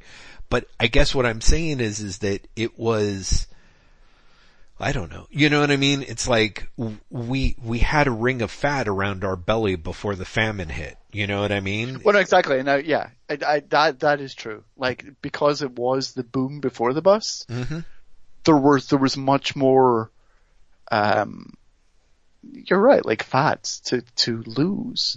And at this point, there's really not. Yeah. Like, there's, things are really bad out there right now. And if things get worse from now, this could be genuinely catastrophic. Yeah, absolutely. Absolutely. So I thought where you were going to go with it is the people who are like, yeah, you know, who are young, who are kind of like, yeah, let's get rid of the direct market, is like they were young, they were too young to remember the 90s. They were certainly too young to remember more or less the 70s, like, you know, or even before the 70s, cause the direct market starts slow, but it does start relatively early in the 70s and then builds its way up to becoming an actual force for the market in the 80s in a significant way. And now it's like kind of all that's left. You know, it was a supplement when it started in the 70s and 80s. In a way, I do not necessarily know. We don't really have the structure left. And who knows, maybe some of these people are like, yeah, I would be okay with, you know, the comics industry being whatever Scholastic publishes and whatever First Second publishes and, you know, some manga stuff. And then, yeah, maybe some people can, you know, I'm sure they'll keep around like Superman and Batman somehow, you know, kind of deal. But for me, I'm well aware of the way that the infrastructure, as messed up as it is, has provided a lot of outlets. I mean, even the stuff that we think of in the mid 70s, like, I don't know, you know, something like Starreach managed to exist because of the direct market. And if you move back earlier, when you start looking at undergrounds, like they existed because of head shops and record shops and a whole marketplace that didn't exist. And you had, you know, the classic, the spinner rack at 7-Eleven or your grocery store. The majority of that stuff is not there anymore at all. Right. Like in any way. So there's not. I think a lot of people, think that if you get rid of the direct market, you essentially take down Marvel and DC. Right. And if we're honest, Marvel and DC will be fine. Because Marvel's owned by Disney and DC's owned by Warner Brothers. Yeah. Like, if those companies want to keep Marvel and DC alive, they can do so if the direct market collapses. I'm more worried about Image and Oni and Boom and Fantagraphics and, you know, IDW. Right. Dark Horse. Right. Those are the companies I'm worried about. Yeah. No, exactly. So I don't know. I mean, it really is. It's the sort of stuff that I find, super hand-wringy. And part of me does worry. I don't think DC's doing it for gamesmanship, mind you. I think that they've got a very strong strategic idea, but I think unfortunately what worries me is their strategic idea of that summer is, and that's why we're not going to offer returnability. Like, we are going to make the retailers commit to us. Like, we've given them the best bang for their buck. Here's where I agree, but here's where I think things might change. We're recording on February 1st. Yeah. Comics Pro is the end of this month. And DC's going to be at Comics Pro. I actually genuinely don't know if Marvel is, but DC's definitely going to be at Comics Pro. And I can 100% see retailers go, you have to do something. Right. And DC listening. I hope so. I really do. Bear in mind that DC changed the cost of the Action Comics hardcover from $50 to $30 because retailers asked. Yeah. Yeah, you know, so DC listens. Yeah, no, they absolutely do. Well, see, and that's it. Yeah. That's the part that worries me. It's gonna be a really interesting year. Yeah. Says he, like, nervously and, you know, hand-wringingly. Yes, exactly. Graham McMillan, do you want to talk about, do you want to talk about comics? Oh, we haven't even talked about shit like Ethan Van Sciver, which I don't necessarily know if you want to or want to. What is there to say about Ethan Van Sciver? And I've genuinely gone back and forth on this a lot this week in trying to find like something, in trying to find a way to write about it. Because the short version is like, fuck off Ethan Van Sciver. Yeah. You know, like, there's nothing, I mean, obviously nothing defensible, but there's no excuse for harassment of any type. There's amazingly no excuse for harassment of the racist, bigoted type that he's engaging in. Do you have something more to say than that?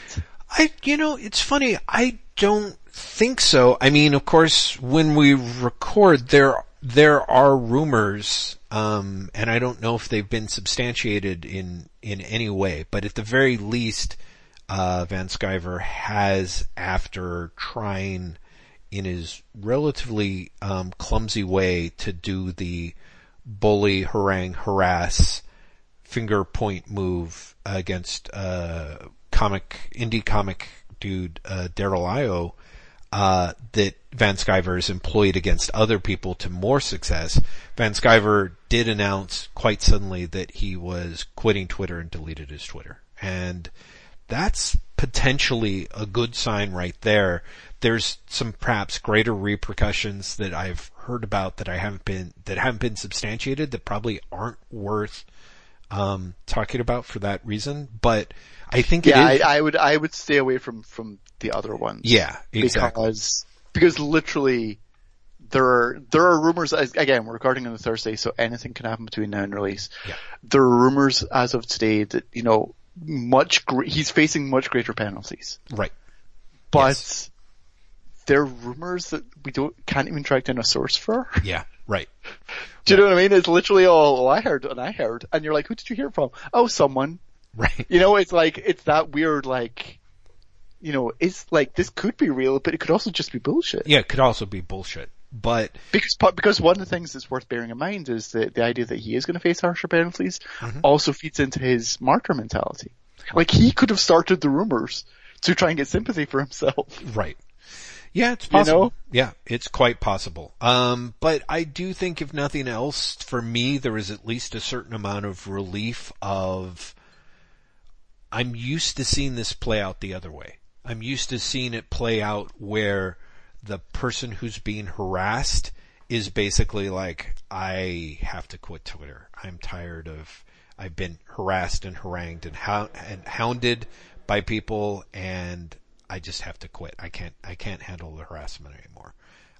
And it's sort of a relief to see something that's a little more different, where the person who's been,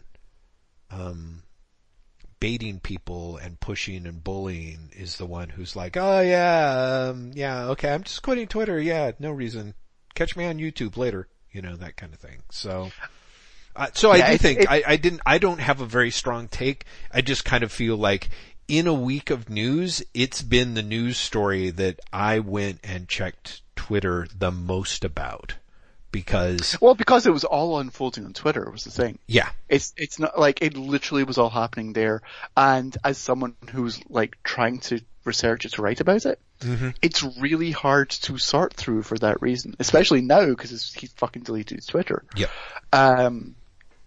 But it is the granular nature of Twitter makes it really hard to get to the center of these stories. Yeah. Especially when, as is clearly the case, Ethan Van Sciver and the people he is friends with. Like, I'm not going to go down he's got a Twitter army, because I don't think he does. I think literally he just has like aligned moves with other racists. But they managed to just confuse the trail enough. Yeah. Yep. Just by sheer volume. Yep. Yeah. Sheer volume and there was a lot of judicious tweet deleting that makes there was a lot of tweet deleting. Yeah. There's a lot of just outright lying as well. Yes. I don't know if you've seen, but like definitely today there were a lot of people basically saying that Daryl hounded Van Sciver off Twitter. Yeah. By saying the shit that he's been saying about him for months or whatever. It's yeah. just like, no, that's not even true. Yeah. Right. But he instigated it. Mm-hmm. Mm-hmm. And because A, Van Sciver deleted his account, and B, everyone else has been deleting their tweets, there's legitimately no way to prove otherwise now. Yeah. Yeah.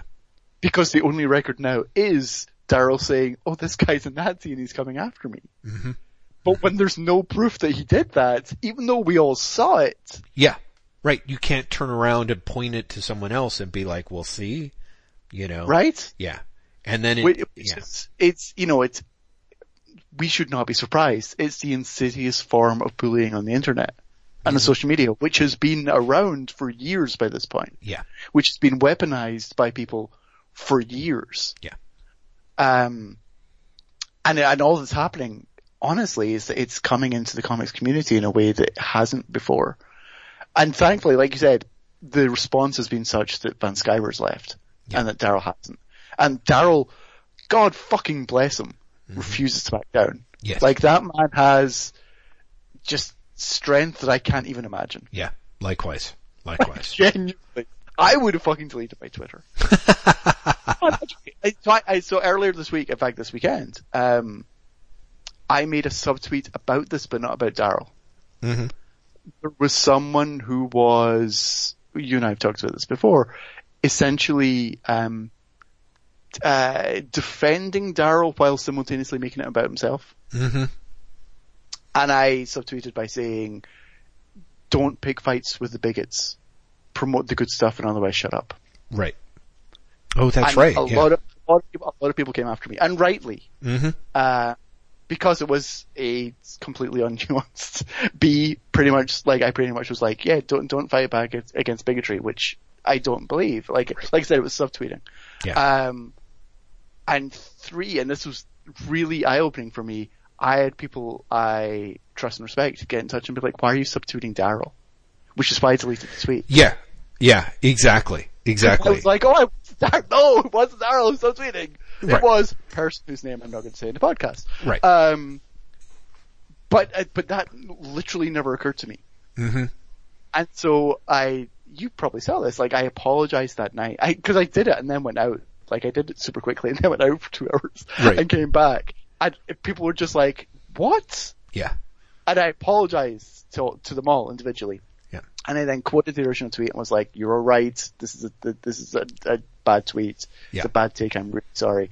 And I was going to leave it up because I think it's important to like basically own up to your mistakes. Mm-hmm. And it was only when we're like, you're subtweeting Daryl, I was like, I guess I've got to get rid of that tweet because I'm really not. Right. Exactly. Yeah. It was interesting because and I talked to like 2 or 3 people about should I delete it or should I leave it up and just say it's not about Daryl? And they were all like, you should just delete it. Yeah. It's not worth keeping it up. Mm-hmm. Mm-hmm. But that was eye-opening for me because it is easy for me to say ignore them because they're not gonna come after me. That's right. You know what I mean? Yeah. I'm a straight white dude. Yeah. Yep. And so I don't have to deal with that on a daily basis. Mm-hmm. And so it was like it's embarrassing and it's humiliating that, you know, someone's like, you have the privilege. And I'm like, but I'm woke. No, you're right. I totally have the privilege. but that's what it felt like. Do you know what I mean? It was like, no, I'm, you know, I believe in the right things, you guys. Mm-hmm. And it really take people being like, you just don't get it. Right. Well, and I think that, how do I put it? That is part of that's part of the process. That's part of the point. That's part of the sort of the next stage in this struggle is the not making it all about you. You know, just the thing that's so frustrating, of course, is wanting to participate and support, and realizing that again, hearing time and again from voices that are kind of like, shut up and let me talk. Like, don't make it about you, just listen and support and encourage, you know. The irony being the original subtweet was along those lines. Yeah, exactly, right? I know, but again, in doing so, I sounded like I was doing just the opposite. Right, exactly. Which is also important. Like, so when you intercede, you've got to be aware of all sides of it. Right. Because again, in my mind, I was just subtweeting like a white dude who was, you know, going, "Hey, you guys, have you looked at this racism? It's bad." And I was just like, you know, this is like, that's really tone deaf. But I was just as tone deaf in my response, if not more so. Right. Yep. Today's liberal guilt has been brought to you by NPR. Super quickly, because we're now an hour and 40 minutes. Mm-hmm. Did you read Motherlands, the new Vertigo book? I did not. Jeff, I think you'd like it. Yeah. Yeah, it's Cy Spurrier and Rachel Stott. And honestly, it feels the closest to Vertigo to 2000 AD that I've read in years, if not ever. In a good way, in a way that works. It's, I'm trying to think of a good way of saying, like, do you remember Why the Last Man launching, and it felt kind of fast moving and pop culture-y and contemporary, but also skewed enough? It feels like that. It feels like 2000 AD put through a Why the Last Man filter. It helps that Richard Stott's artwork is great. I've seen stuff on I want to say Doctor Who, but no, this in particular is awesome. Yeah, I like it, and I think you'd like it. I'm specifically recommending it for you to try. I will take you up on that. I will. I'm trying to find it now. Motherland, issue 1. It's just this week. Yep. Okay. I will pick it up, and when we next have a non-Baxter Building podcast, we can discuss it. Okay, Jeff, what have you been reading this week? Well, that's a good question. It's a good question because in part some of the answers will terrify you, Graham McMillan.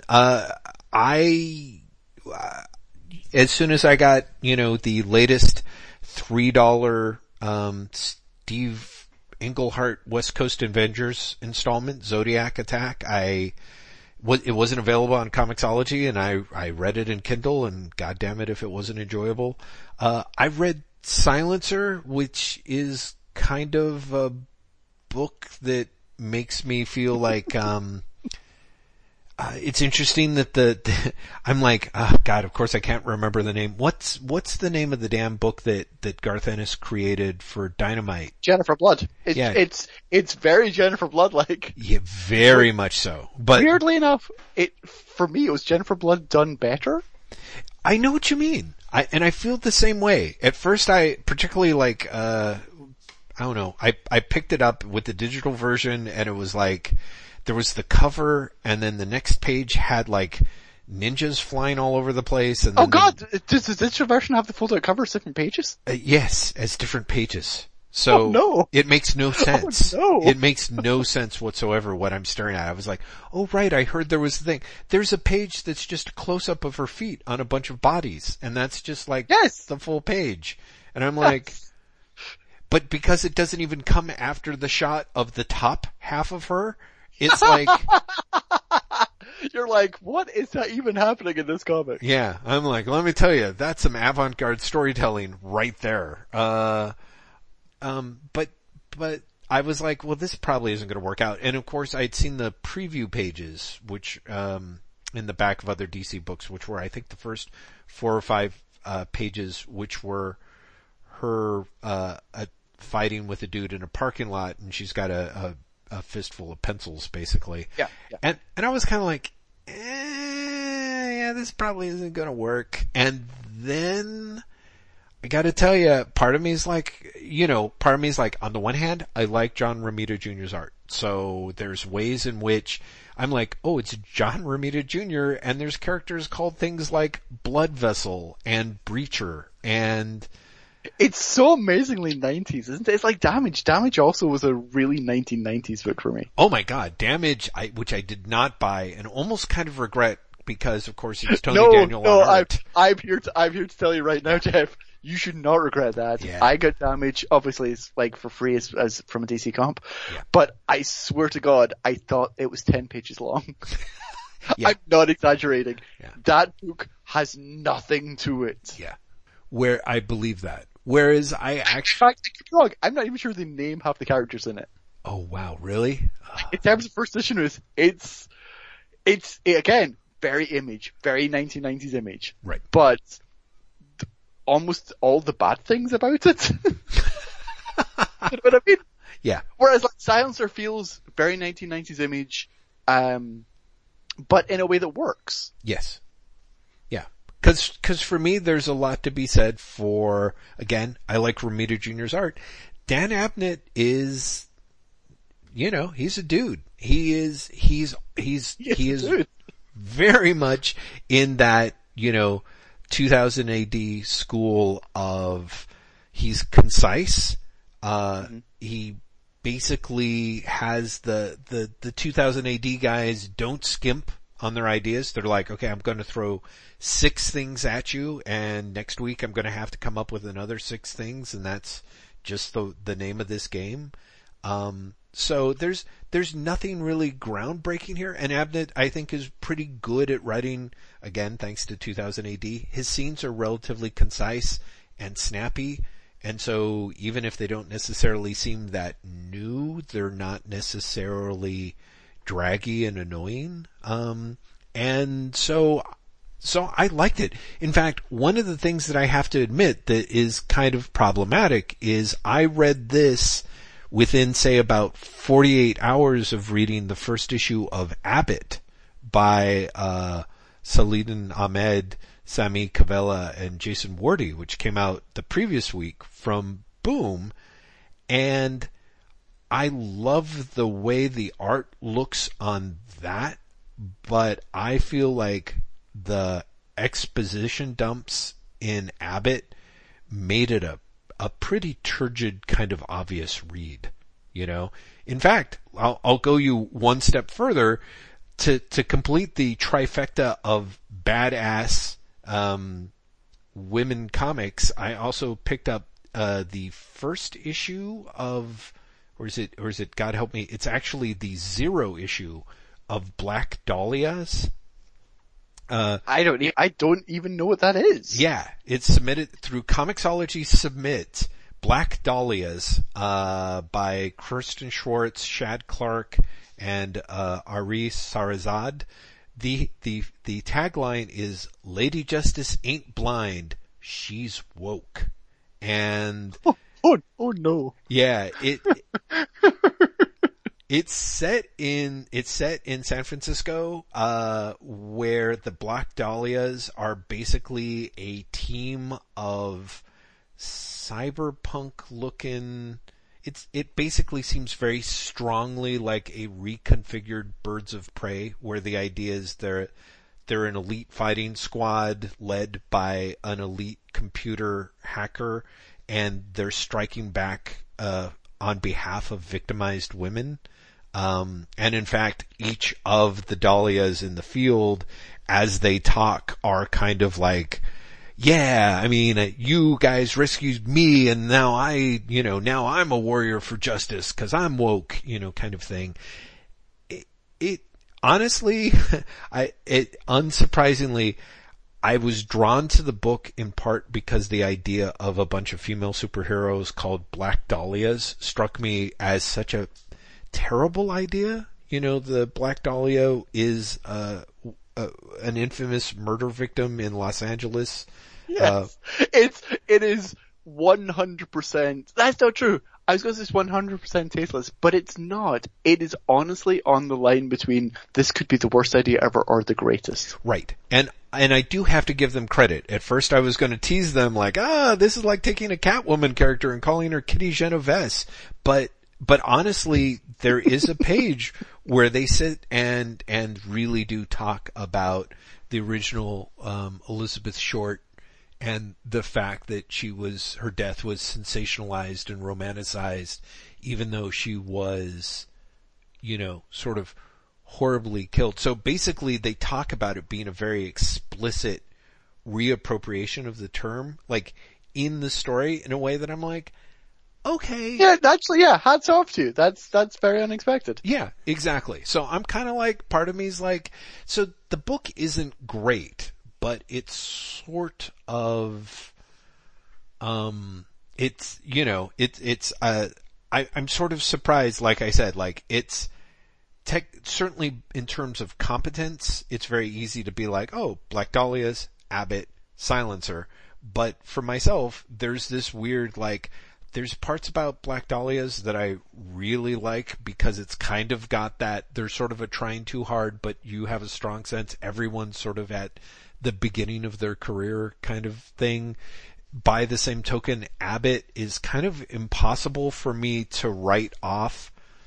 But one of the things that struck me is if you read those three comics, Abnett's ability to basically realize that he's got to show, not tell.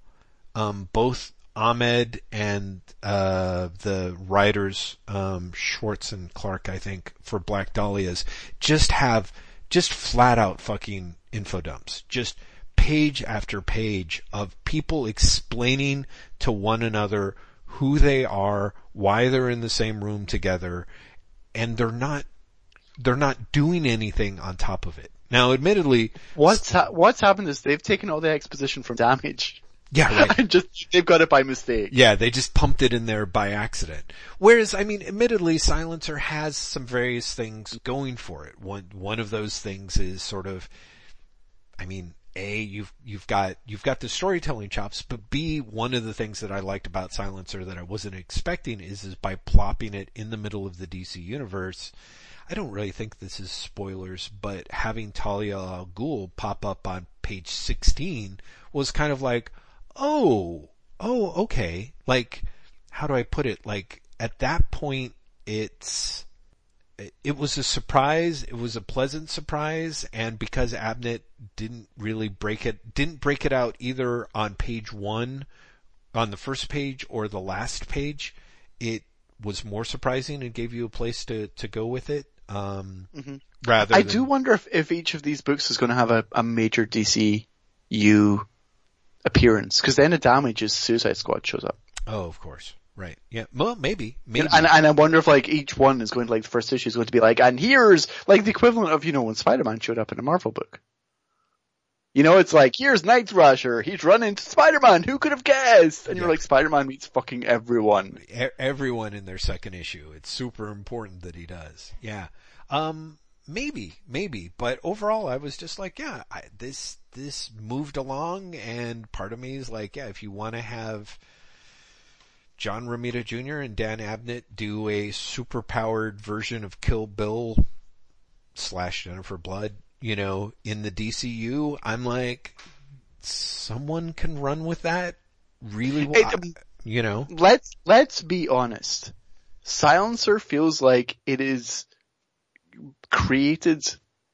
The other New Age of Heroes books feel like they're created by literally looking at a Marvel character and being like, sure, let's file off the serial numbers. Yeah. Terrifics is Fantastic Four, Damage is Hulk, Sidewise is Spider-Man. Silencer instead feels like someone was like, let's literally just create the next ABC series. Yeah.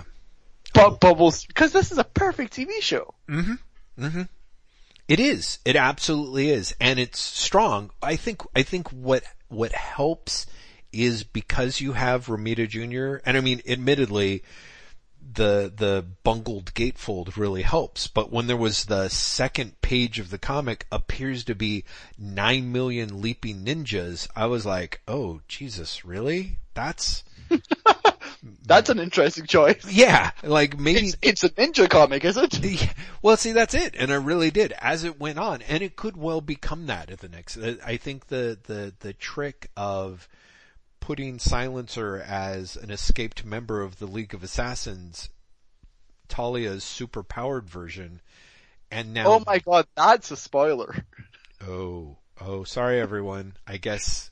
Well, I'll either remove it or bleep it or. No, leave it in. It's fine. God. It's the comics. No, the comic will be out for half a week by the time this. Yeah, right. There you go. Fine. It'll be fine. You people should know. Notes. It's been 4 days. Show notes. Yeah, exactly. See, that's it. I'm like, I've got to notate the show notes.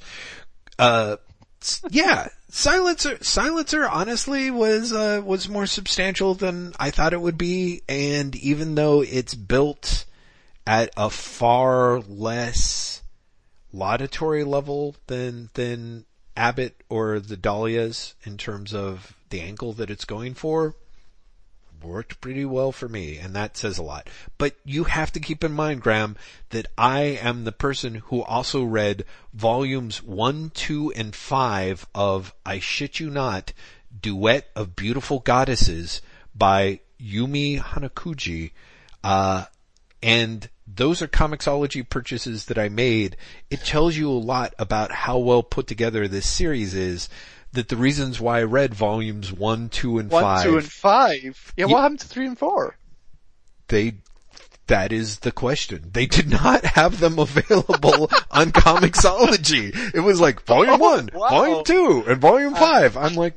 Also, Jeff, before you go any further, I have to say, because I'm so used to you saying, I read volumes 1, 2, and 3 of, and then like a random manga title I'd never heard of. Yes. I honestly God thought the comic was called I Shit You Not.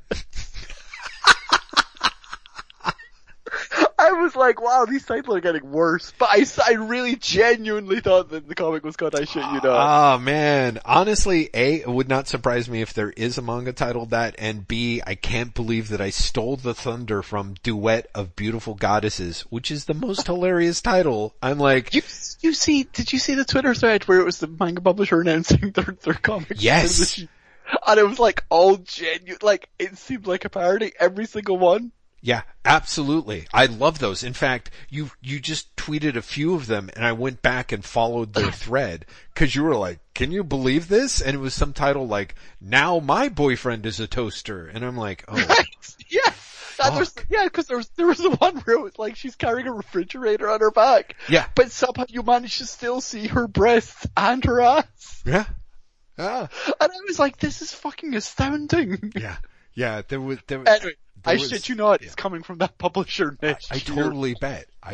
Totally bet. Yeah, cause it really was. It was something amazing, like Egg Beater in the Dungeon, and I'm like, sure, I will read that. The fuck? Anyway. And so, the Daughters of the American Spirit, what's it called? Daughters of the, close. Duet of Beautiful Goddesses, is basically a sex manga, or was supposed to be a sex manga. Of course it is. Before it got heavily confused, it supposedly a spin on kind of the Prince and the Pauper. There is, these two women who basically meet at a bridge. One is getting ready to throw herself into the water and drown because she cannot stand one more minute of her horrible life in poverty. The other one is a rich woman who is in the process of thinking of trying to escape from her inescapable husband and his amazingly opulent rich lifestyle.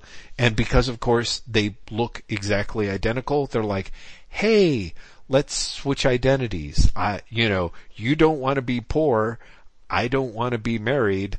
It's a perfect match. And they agree to this. And again, I think the idea was originally like the way they definitely had it set up was the rich woman is such a crazy nymphomaniac. She wants to go and have sex with like everyone and can't stand her husband. And meanwhile, the chick who doesn't want to be poor, is now rich, but is surrounded by not just the husband, but the two brothers, each of whom are weird, crazy sex deviants. What's amazing, and this sometimes happens in manga, is that conceit basically makes it a chapter and a half.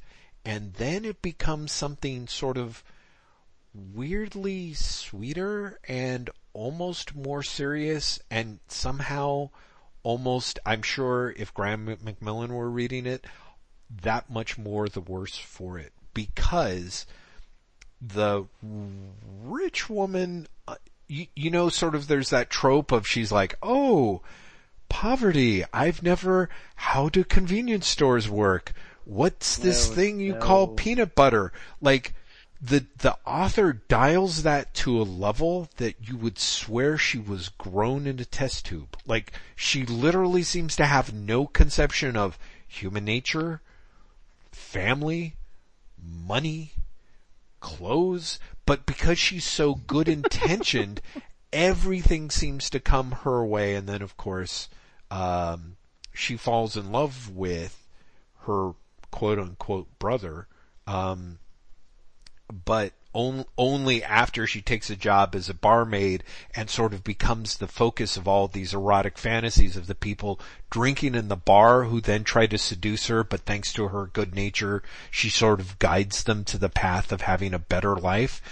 Meanwhile, the woman who's miserable in the rich area of perversion, is dealing with the husband who is impotent because reasons, and the perverse brother who you think is just peeping on her because he's, your typical pervert, ends up being someone who's actually, of course, falls in love with her, and such begins the forbidden romance between these two people, because of course he's like, she's changed so much, I could never appreciate her because she seemed like an idiot, but now she's like reading books and is so sensible, etc., etc. So I won't even tell you all I can say is I'm very impressed that when I went from volume 1 to volume 2 to volume 5 really does take a leap, because all of a sudden there's a third woman involved. It's 3 volumes later. Well, yeah, exactly. Think of what you've missed. All I can say, Graham, I love volumes are missing entirely. That is so great. It really was. I was kind of like, I hate to say it, but it was a selling point for me, because I was like, who knows? This title could make it the next Steaming Sniper. But I think I might have mentioned back around January when I was, January. That was yesterday. Sorry. Allow me to be more clear. At the beginning of January, right at New Year's, I was sick over the weekend, and I read volumes 1 through 7 of Domestic Girlfriend, and I can tell you the Duet of Beautiful Goddesses makes more changes in those 2 missing volumes than fucking Domestic Girlfriend managed to pull off in like the first 6. So it's fast moving. It is the fast moving world. Girlfriend.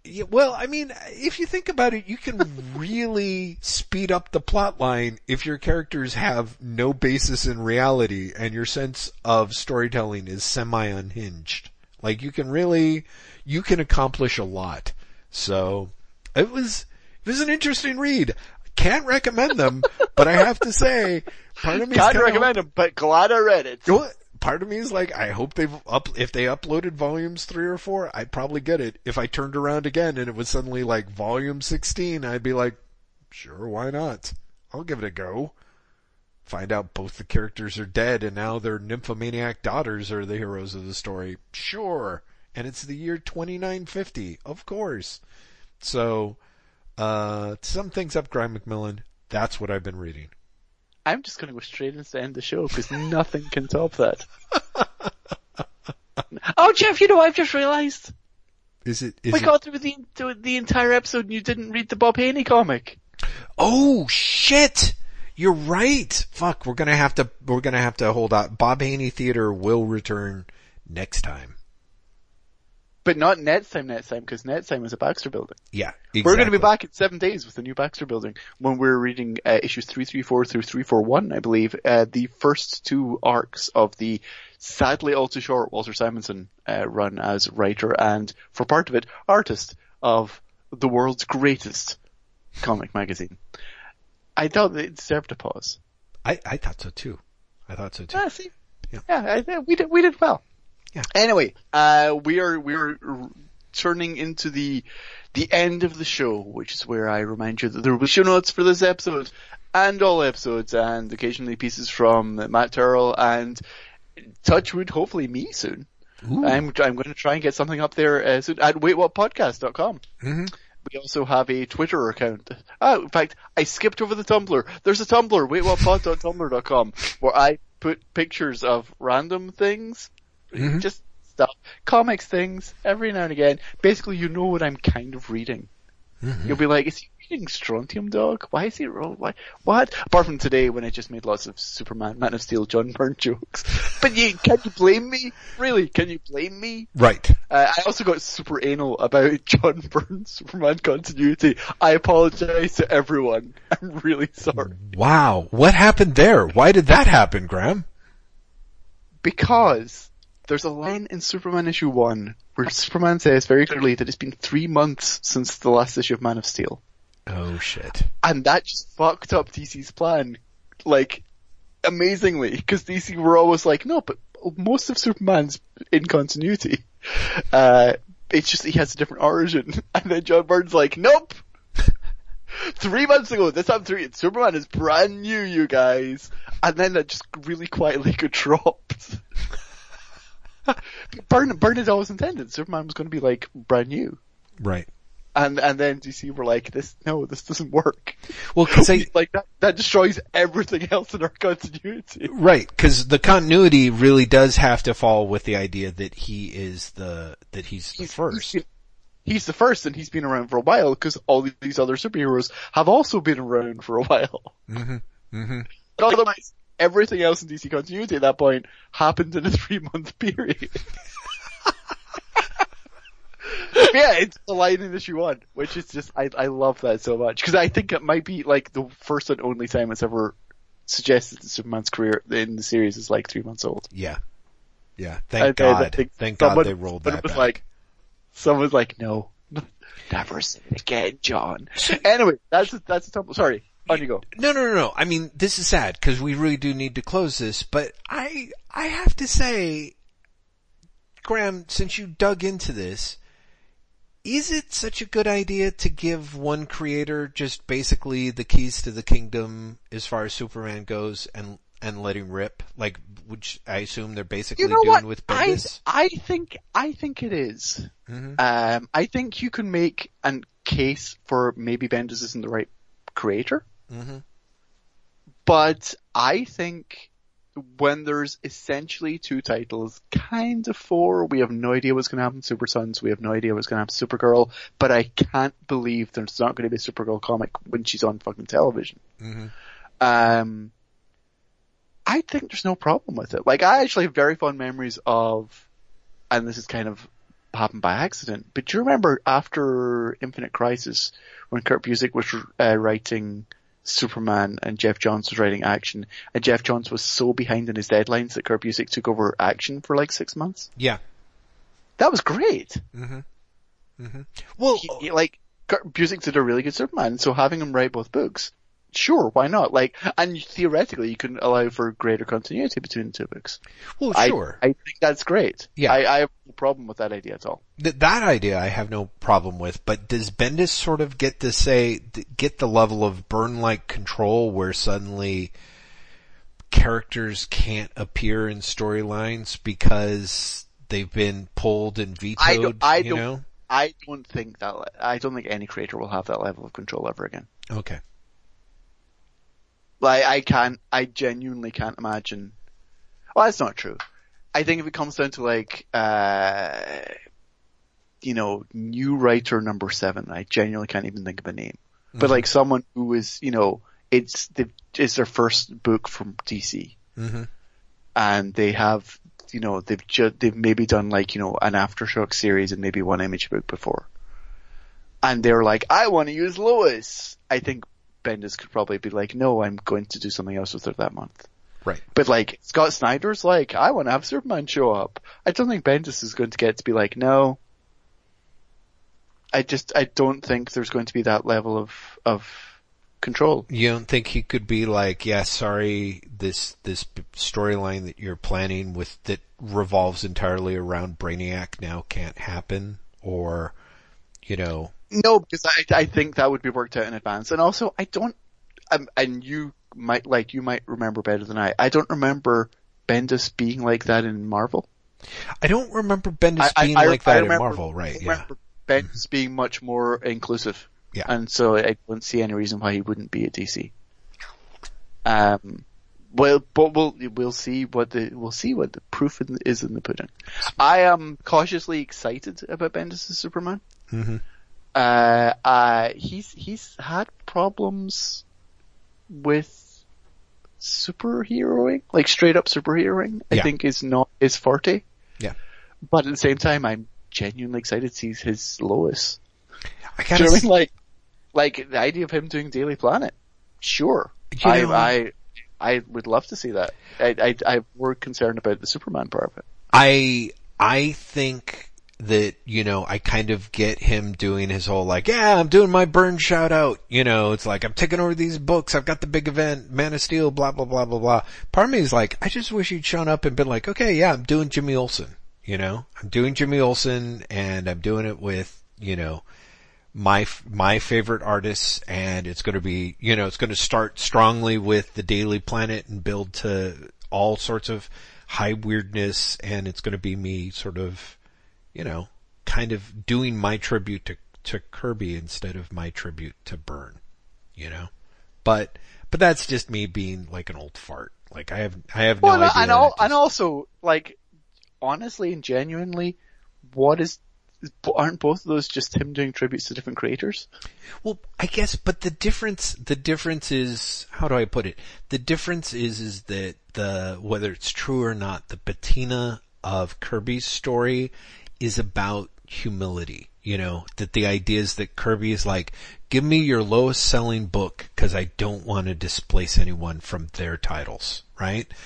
Byrne. Sure. No, I agree. I agree with that. But I guess what I'm saying is, if Bendis does Jimmy Olsen Redux, mm-hmm. like, is he not literally doing the same thing as if he does Man of Steel Redux? Because he's literally just doing a cover version of what an earlier creator has done in the same circumstance. If he was living up to Kirby in spirit, mm-hmm. and he showed up and said, you know what I really want to do? I want to do a couple of new books, but why don't you give me, Superwoman or Cyborg? Right. That would be a different thing. Yeah. No, well, but even to me, just the cover version, and you're right, absolutely, that's more Kirby-esque in a way, but I'm just saying, if you're going to choose one of two cover band versions, I wish he'd gone with the one cover band version that is not I know why he went with the Byrne one, but it's a little too... because of Brian Michael Bendis' career. Well, I mean, it's Brian Michael Bendis' career, but I also have no doubt, like, he was too young for the Kirby stuff. He's a younger guy than me, and I was too young for when Kirby hit DC. Whereas, I think he's your age, and therefore, of course, Byrne coming and taking over Superman hits Bendis at a level of like, oh, that's where I was, like when I was a kid, that was my everything, like I'm sure that was a big deal for him. But there's still, for me, there's just that level of like,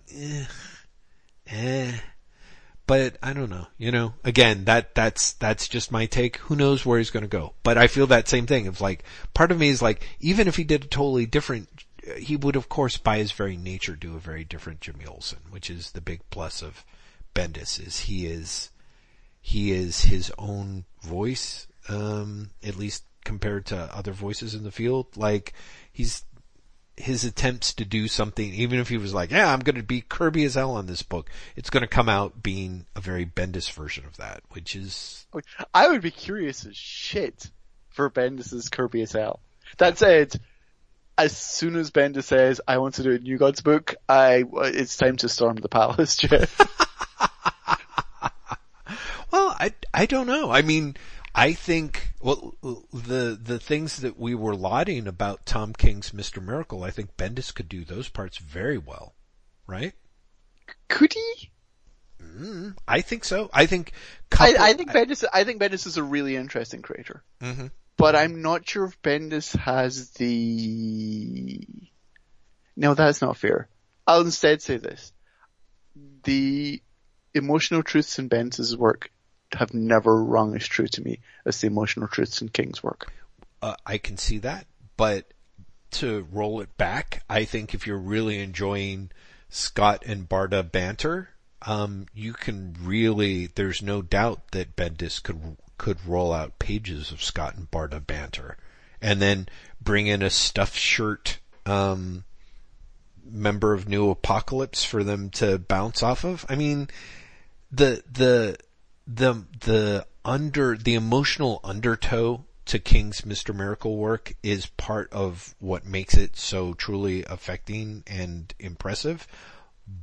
But it's very easy to see Bendis being in there and being like, yeah, but I can do these, the surface level of it is not too different between the two of them. I think. Sure, but having something that is beyond the surface level is important. Because otherwise it then turns into James DeMatteis and Ian Gibson's Mr. Miracle. Mm-hmm. Which, don't get me wrong, is a book I enjoyed. Mm-hmm. But it's a very different book from the Tom King book. Yes, absolutely. Yeah. You know? Yeah. And I think that ultimately a Bendis book would be closer to the DeMatteis and Gibson run than it would the Tom King run. Mm-hmm.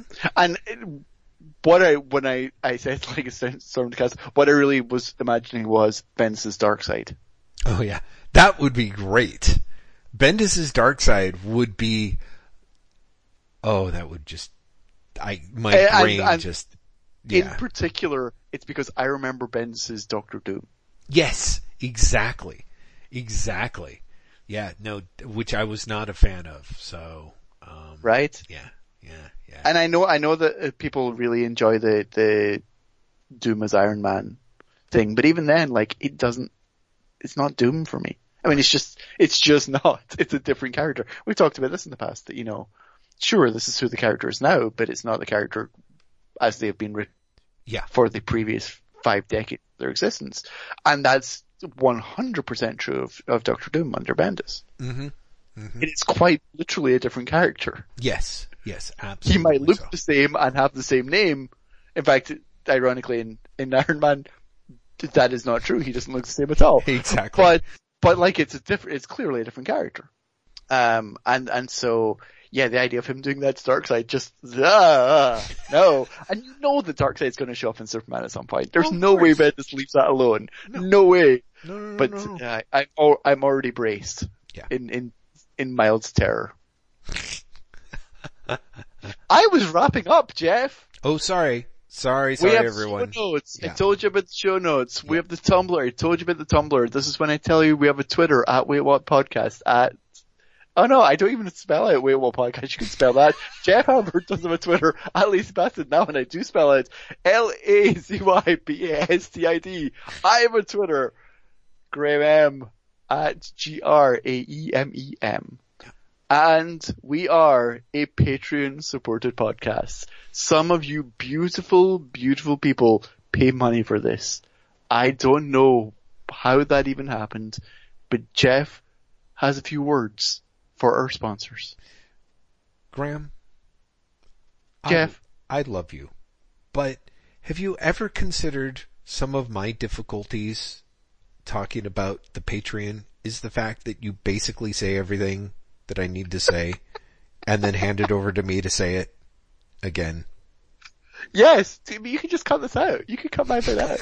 I can't cut your part out. Alright, that would actually be great if I just cut your part out and then I just leave in the part of me complaining about your part. Listeners. You could just have me be like, and we have a Patreon, and then just go straight into your bit, Straight Jeff. into me being like, that's right, Graham, we do have a Patreon, and it's filled with wonderful people.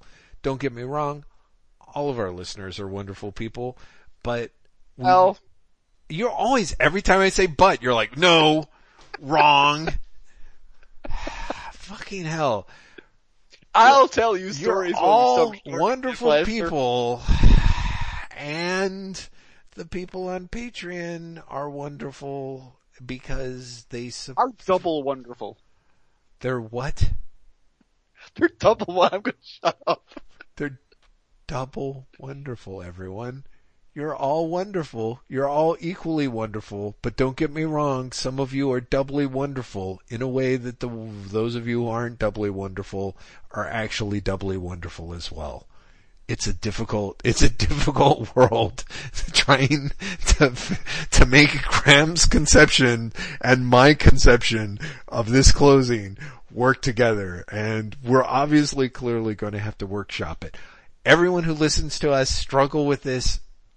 We are hugely in your debt, and we're very grateful to the people at Patreon who throw us a little bit of that much esteemed space cash in order to help keep us motivated, surprised, and engaged, and to thank us. I love the slow golf clap, or else, unless it's a Donald Trump State of the Union clap, Jeff, come on. Oh, Jesus. Graham. Yeah, no offense, everyone. I was not going to put myself through that State of the Union. There was absolutely no way. There were shit that I was reading secondhand and becoming apoplectic with rage. So yeah. Space Cash. Get back to Space Cash, which is what I was applauding. Yes. Space Cash, people. Cold, hard space cash. But not cold and hard. In fact, it's warm and lovely. Warm and lovely stuff that we are really grateful for. And we'd like to thank all of our listeners, but especially the kind crew at American Ninth Art Studios, as well as Empress Audrey, Queen of the Galaxy, to whom we are especially grateful for their continuing support of this podcast and for their continuing support of this neck of the galactic region, if you know what I'm saying. Graham? I dig it, Daddy-o. Oh my God, you almost killed me. Ooh. Well, what I love about that, in all honesty, is that hopefully this came across in the recording. When you coughed then, there was also a buzz of static at the same time that sounded like you were coughing and turning into a robot. Oh, sadly it probably won't come up on my end. Does not compute. Not talking to Bob Haney. Yeah. If it was a Skype error, then it's not going to come across because it only records like your side. Yes. But I really hope that buzz comes across because it was beautiful. It was, imagine that, Michael Bay leaves the Transformers franchise and it's taken over by like Alan Bennett from the 1960s. Okay.